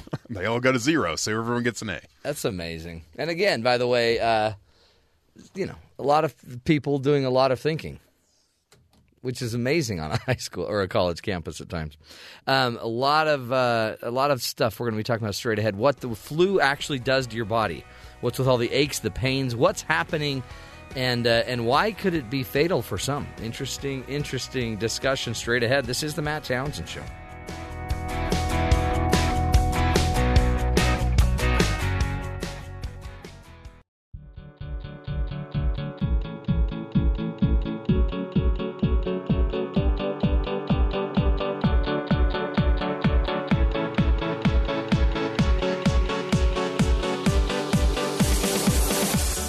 Welcome back, friends, to the Matt Townsend Show. Today we are talking about flu and the influenza. It's coming to an end, but it has been a pretty nasty season and a lot of deaths, a high impact on a lot of senior citizens, younger people as well, infants. A lot of pain has been suffered because of your body, and the flu today or this year. But what exactly is the flu? How does it affect our body?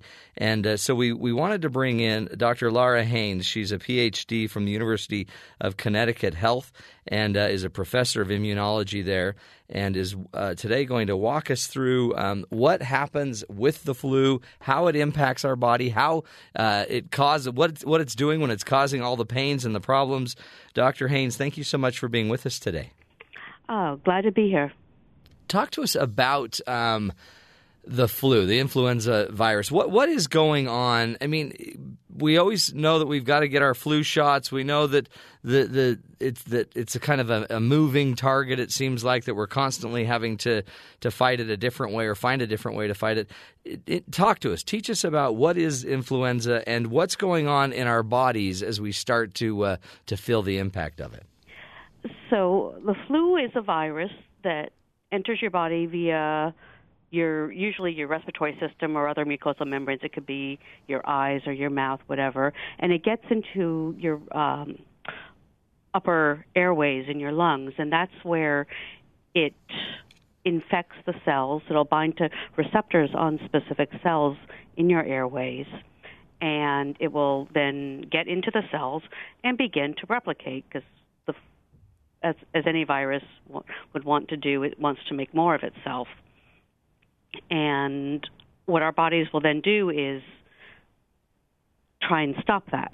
Yeah. And so there's two kinds of immune responses to a viral infection, such as flu. So the first that happens very quickly is the innate immune response. So this will happen to really any kind of infecting pathogen. So whether it be a flu or a virus, you'll have an immediate response, and it'll be production of soluble mediators.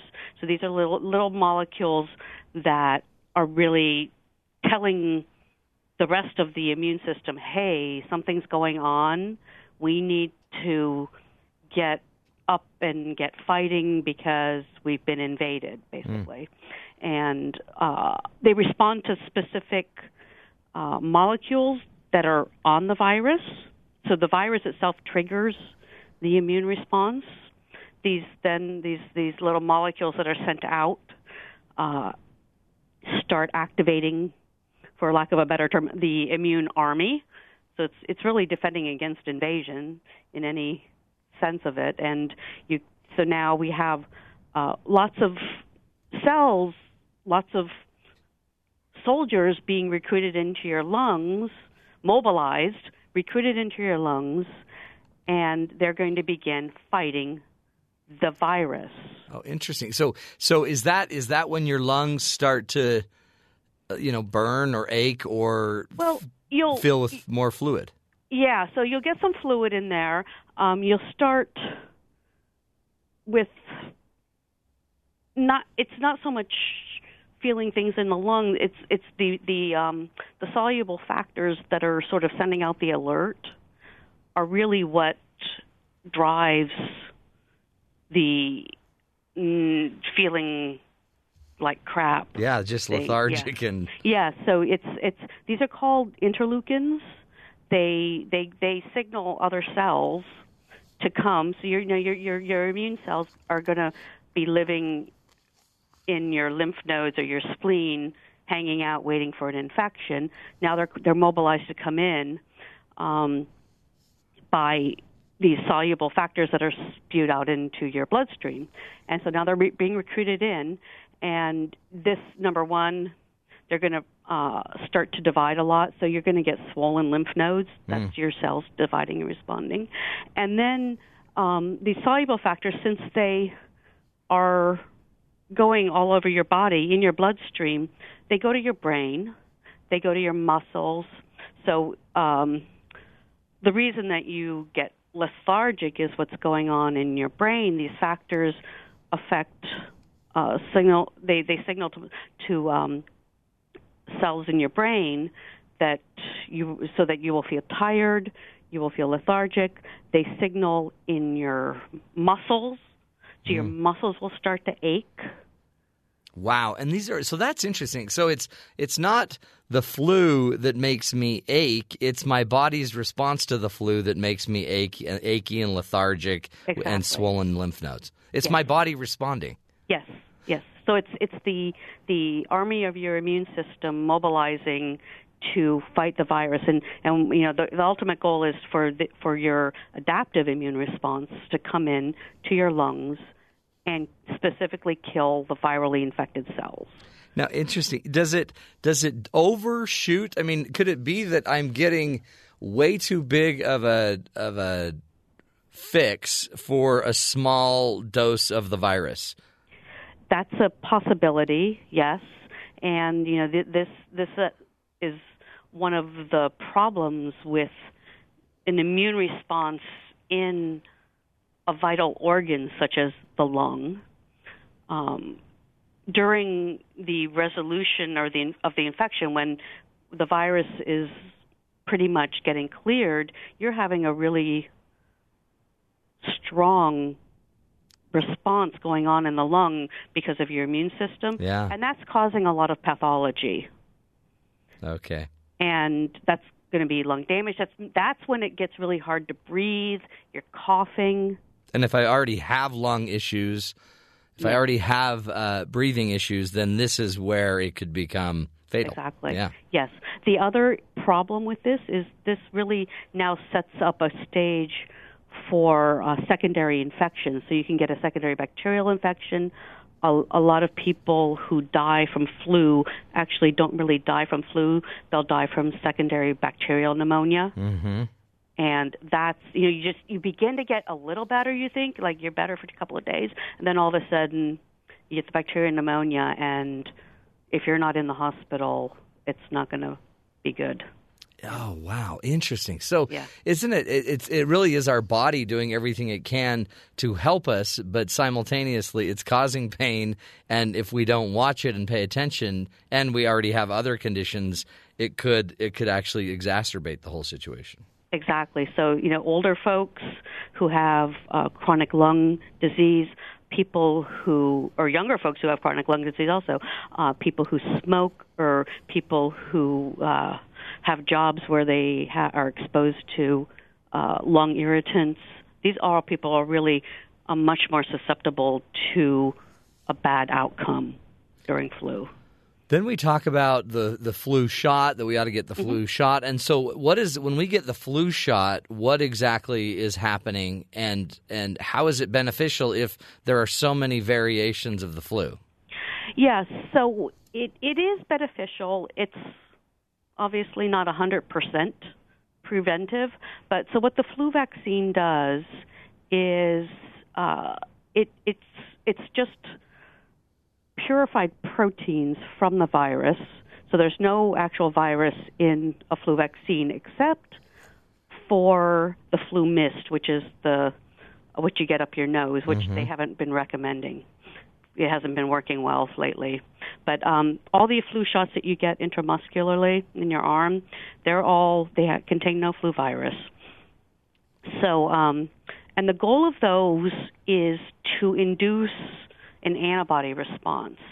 And now the antibodies are going to be made by responding B lymphocytes, and the antibodies will circulate. And once you have the virus in your lungs, or once it gets introduced to your body, what the antibodies do, they're just little molecules that can bind to the virus. They're specific for a specific type of the flu virus, and that's decided about now. They're deciding what flu viruses need to be in the vaccine for next year. So they'll bind to the virus, and the ultimate goal there is to prevent the virus from binding to the cells in your lungs. Now, maybe it doesn't work totally, but if it works a little bit, the level of virus that actually gets in your lungs is reduced. But also, if you do get an infection and new virus is produced in your lungs from your lung cells, the antibody will mop it up quicker. Yeah. So it's sort of dampening down the level of infection so you don't get as sick. The other thing that we don't understand, but it's really been coming out in studies lately, is that the flu vaccine is highly correlated with reductions in heart attacks and strokes, especially in older folks. So flu makes older people much more susceptible to heart attacks and strokes for reasons that we don't understand. Yeah. And the flu vaccine really protects against that. Wow. And then, so is it compounding? So if I get a flu shot every year, does it that means I'll get different proteins influenza proteins year after year after year, does it make over time? Does it build a stronger bridge for me, or a stronger wall against this? It could. We're not really sure. The main issue with the way that the flu vaccine is made now is that it's not. Obviously, it's not. It doesn't induce a long-lived response. So, it induces a response that is protective over a period of months, but it doesn't seem to last. That it's a very transient protection, and we don't understand why. This is part of the immune system that is not totally understood yet. What makes a long-lived response versus what makes a short-lived response, and some vaccines, like a measles vaccine induces a lifelong immune response. But flu doesn't. Flu, and it's also the nature of the vaccine because it's not as strong. Whereas a measles vaccine is a attenuated live virus. A flu vaccine is protein, and it induces a different kind of immune response. Yeah. So does do you sense, like, overall that the flu viruses that we're seeing today, are they more aggressive than we would have seen 30 years ago? Are these viruses getting stronger, tougher, more tricky than they maybe were years ago? Or is it the same virus? I mean, is it just another iteration? It's mostly another iteration. Once in a while we'll have a strong pandemic virus like we had in 2009, 2010, or like what we had in 1918. But honestly, this year, the H3N2 was circulating more than the H1N1, which was what the pandemic was in 2010. And this is not a new virus. This is something that goes around every few years.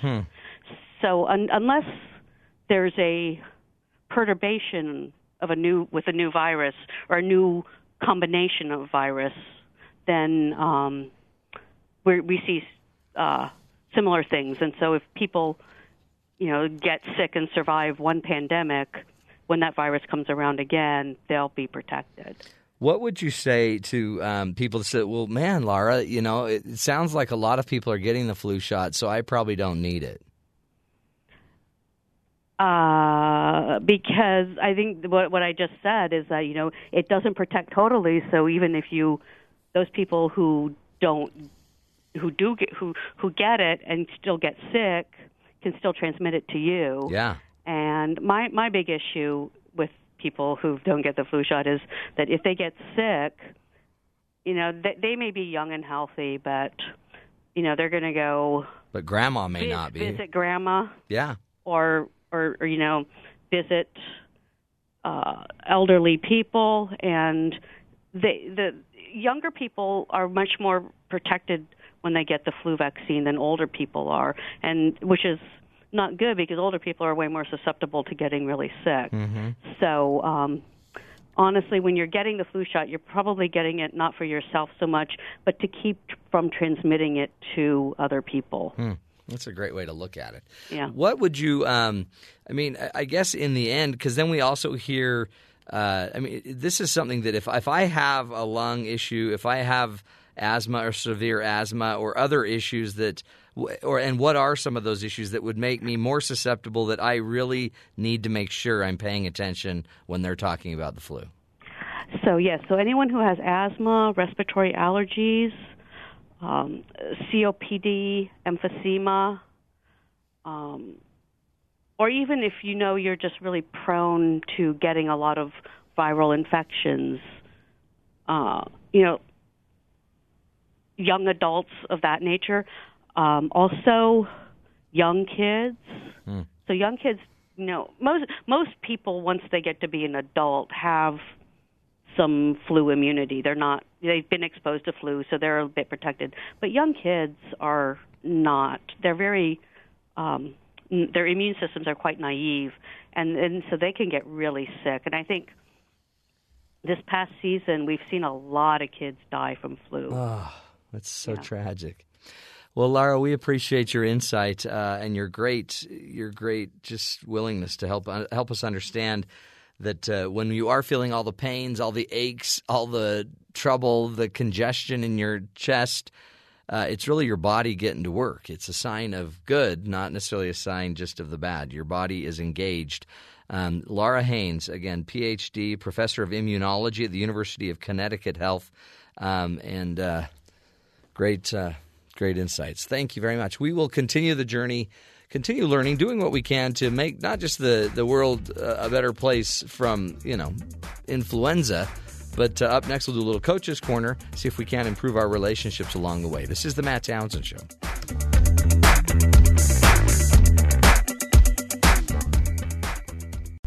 It's my house, come on! Because life doesn't come with a handbook, you need a coach. Here's Dr. Matt and his Coaching Corner.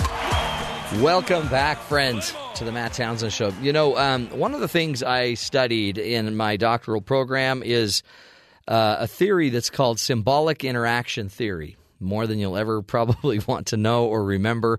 But the idea behind the theory is it's a social psychology theory, which basically says that all symbols in life are created, right? So you're not born just knowing something. You don't necessarily know what a pen is. You don't know who your family are in relation, as you would know them today. But that symbol, that information becomes different as you interact with it over time. And so if we interact positively on certain things, we tend to feel more positively about those things. If we interact more negatively on things, we tend to feel more negative towards those things. And our symbols over time end up being created, which is why, when you're first in love, the symbol of kissing is a very positive, incredible symbol. But if you're mad at each other and you've spent 15 years fighting, then the symbol of kissing is just a symbol of loneliness because we never do it anymore. And so why I bring this up is that we talk a lot about creating resilient kids, creating more resilient families. And one of the things I was thinking about recently is maybe what we need to get better at is sharing some of our stories as we interact with our family and our kids. And I think there's certain stories that induce or create more resiliency for our kids and our families. And these stories, a lot of times, they may be told, but they may not be told in a way that you're trying to foster the principle of resiliency. Resiliency is that ability to bend and twist and kind of handle the winds of the world and still be able to kind of snap back to your healthy state. And so one of the things I wanted to talk about are some of these stories that you should probably be sharing with your family. I know I need to be sharing more of with my family. These stories, by the way, will start to normalize the fact that life is hard. There are some struggles, but it will also normalize the fact that it's through pain that you progress, that it's not the trial that's the key, it's the response to the trial. It might also share with your kids that you were like them. I've just noticed with my own children that I end up having opportunity after opportunity to share these stories as they, are coming to me and we're dealing with their life trials. But it might be important to share a few of these. One of the stories that we need to make sure we're sharing with our kids is what I call the who am I story. When did you realize and get a really good identity or idea of who you are?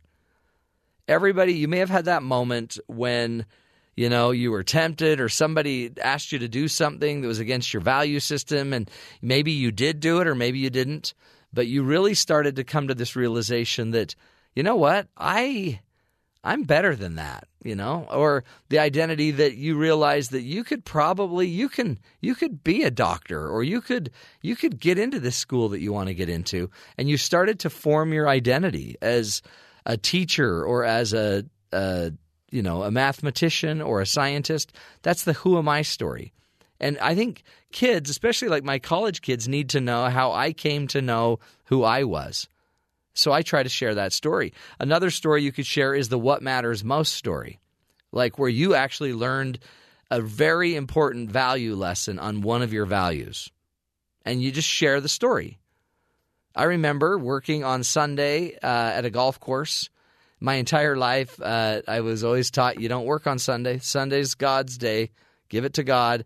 Well, I, had a chance to work at a golf course, and that would give me free golfing opportunities. So I started working on Sunday, and I always felt bad about it. And then one day, as I'm working on this Sunday, I'm driving a Cushman golf truck around the golf course and ended up crashing it right into a fence and ripped a fence down, basically, a big metal fence.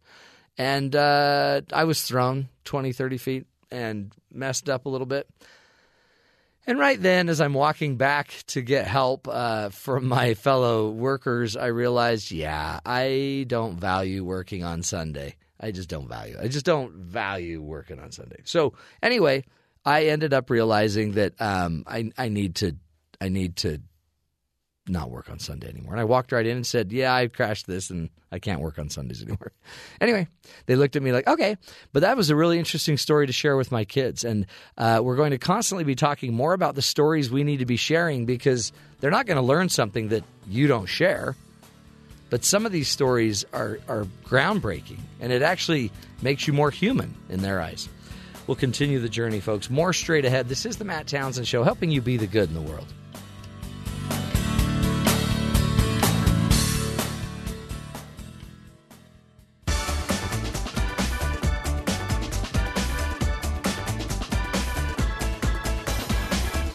Welcome back, folks. The life of a police officer sounds difficult, doesn't it? Dealing with theft and accidents, seeing the most traumatic events of people's lives, murders on top of all of that.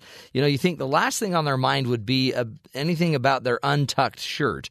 But experts are looking into the daily life of police officers, and it seems like some administration officials are so concerned with trivial rules that an untucked shirt or a missing hat may be the biggest worry in a cop's mind, even after saving someone's life. Is administration of police force corrupting or burdening the justice system? Well, a few months back, I spoke with John Shane, a professor at John Jay College of Criminal Justice, to help us understand the kind of stresses police deal with in their everyday lives. It was based on an article from marketplace.org and entitled The Cost of Stress in the Police Force. I started the interview by asking, is police work really a thankless job? Well, yeah, you do have a point there. I'll stop short of saying it's thankless. There are certainly a lot of thankless moments. Yeah. That the public certainly doesn't understand, but there's a lot of good that the police contribute to society in terms of recreational opportunities, economic opportunities. You cannot have a viable community with employment, recreation, good schools, without having a very strong police force.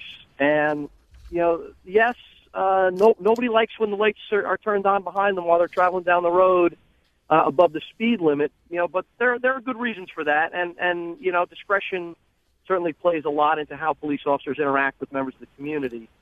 But, yes, you are right. The stresses of the day-to-day operations of policing, I think the research bears us out are much more detrimental than the operational aspects of policing. Oh, yeah. In fact, this article that we were citing, The Cost of Stress in the Police Force, I guess there's an organization called Cop to Cop, which is a 24-hour hotline that fields up to 850 calls every month for stressed-out police officers.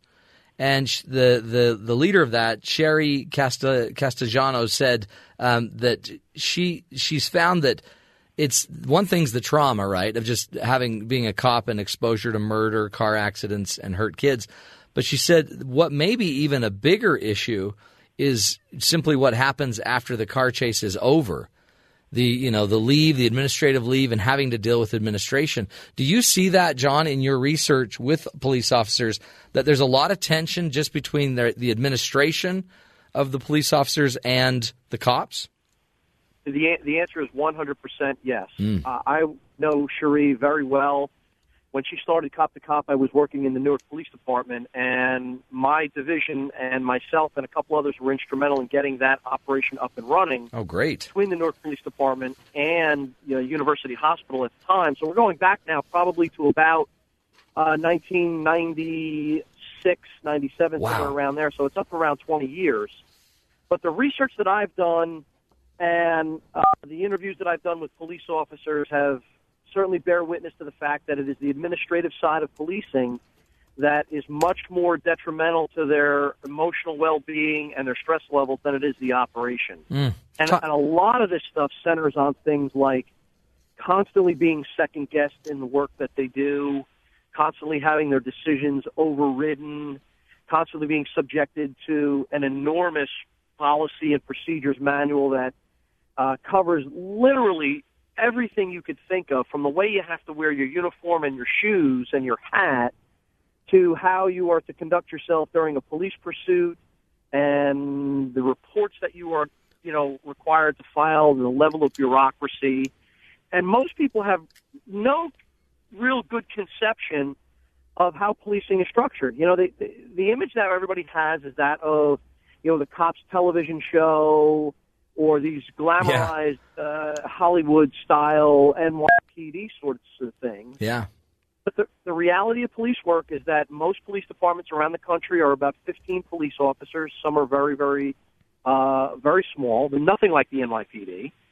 And there's a tremendous amount of bureaucracy and oversight that wears on you on a day-to-day basis, and until it eventually wears you down into something like suicide or alcohol or other performance problems. Oh, and then the political side of it. And I mean, I was an EMT on an ambulance, and you'd go to the scene, and it's dangerous, and we'd even sit outside and wait for the cops to go in for the dangerous thing and then clear the scene, and then we would go in and take care of people.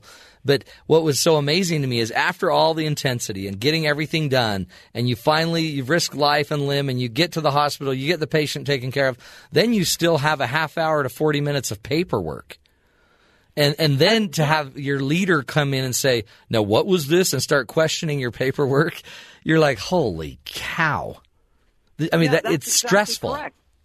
And the idea of liability looms large behind that. Yeah. And the fact that your hospital is going to be sued, you're going to be sued personally, you're going to be held accountable for a decision that you made to save someone's life within 2 seconds, and someone's going to take 6 months behind the scenes to critique your ideas with the best law books and everything else, say, well, no, what you did was wrong, and we're going to prove it to you, and here's how it works.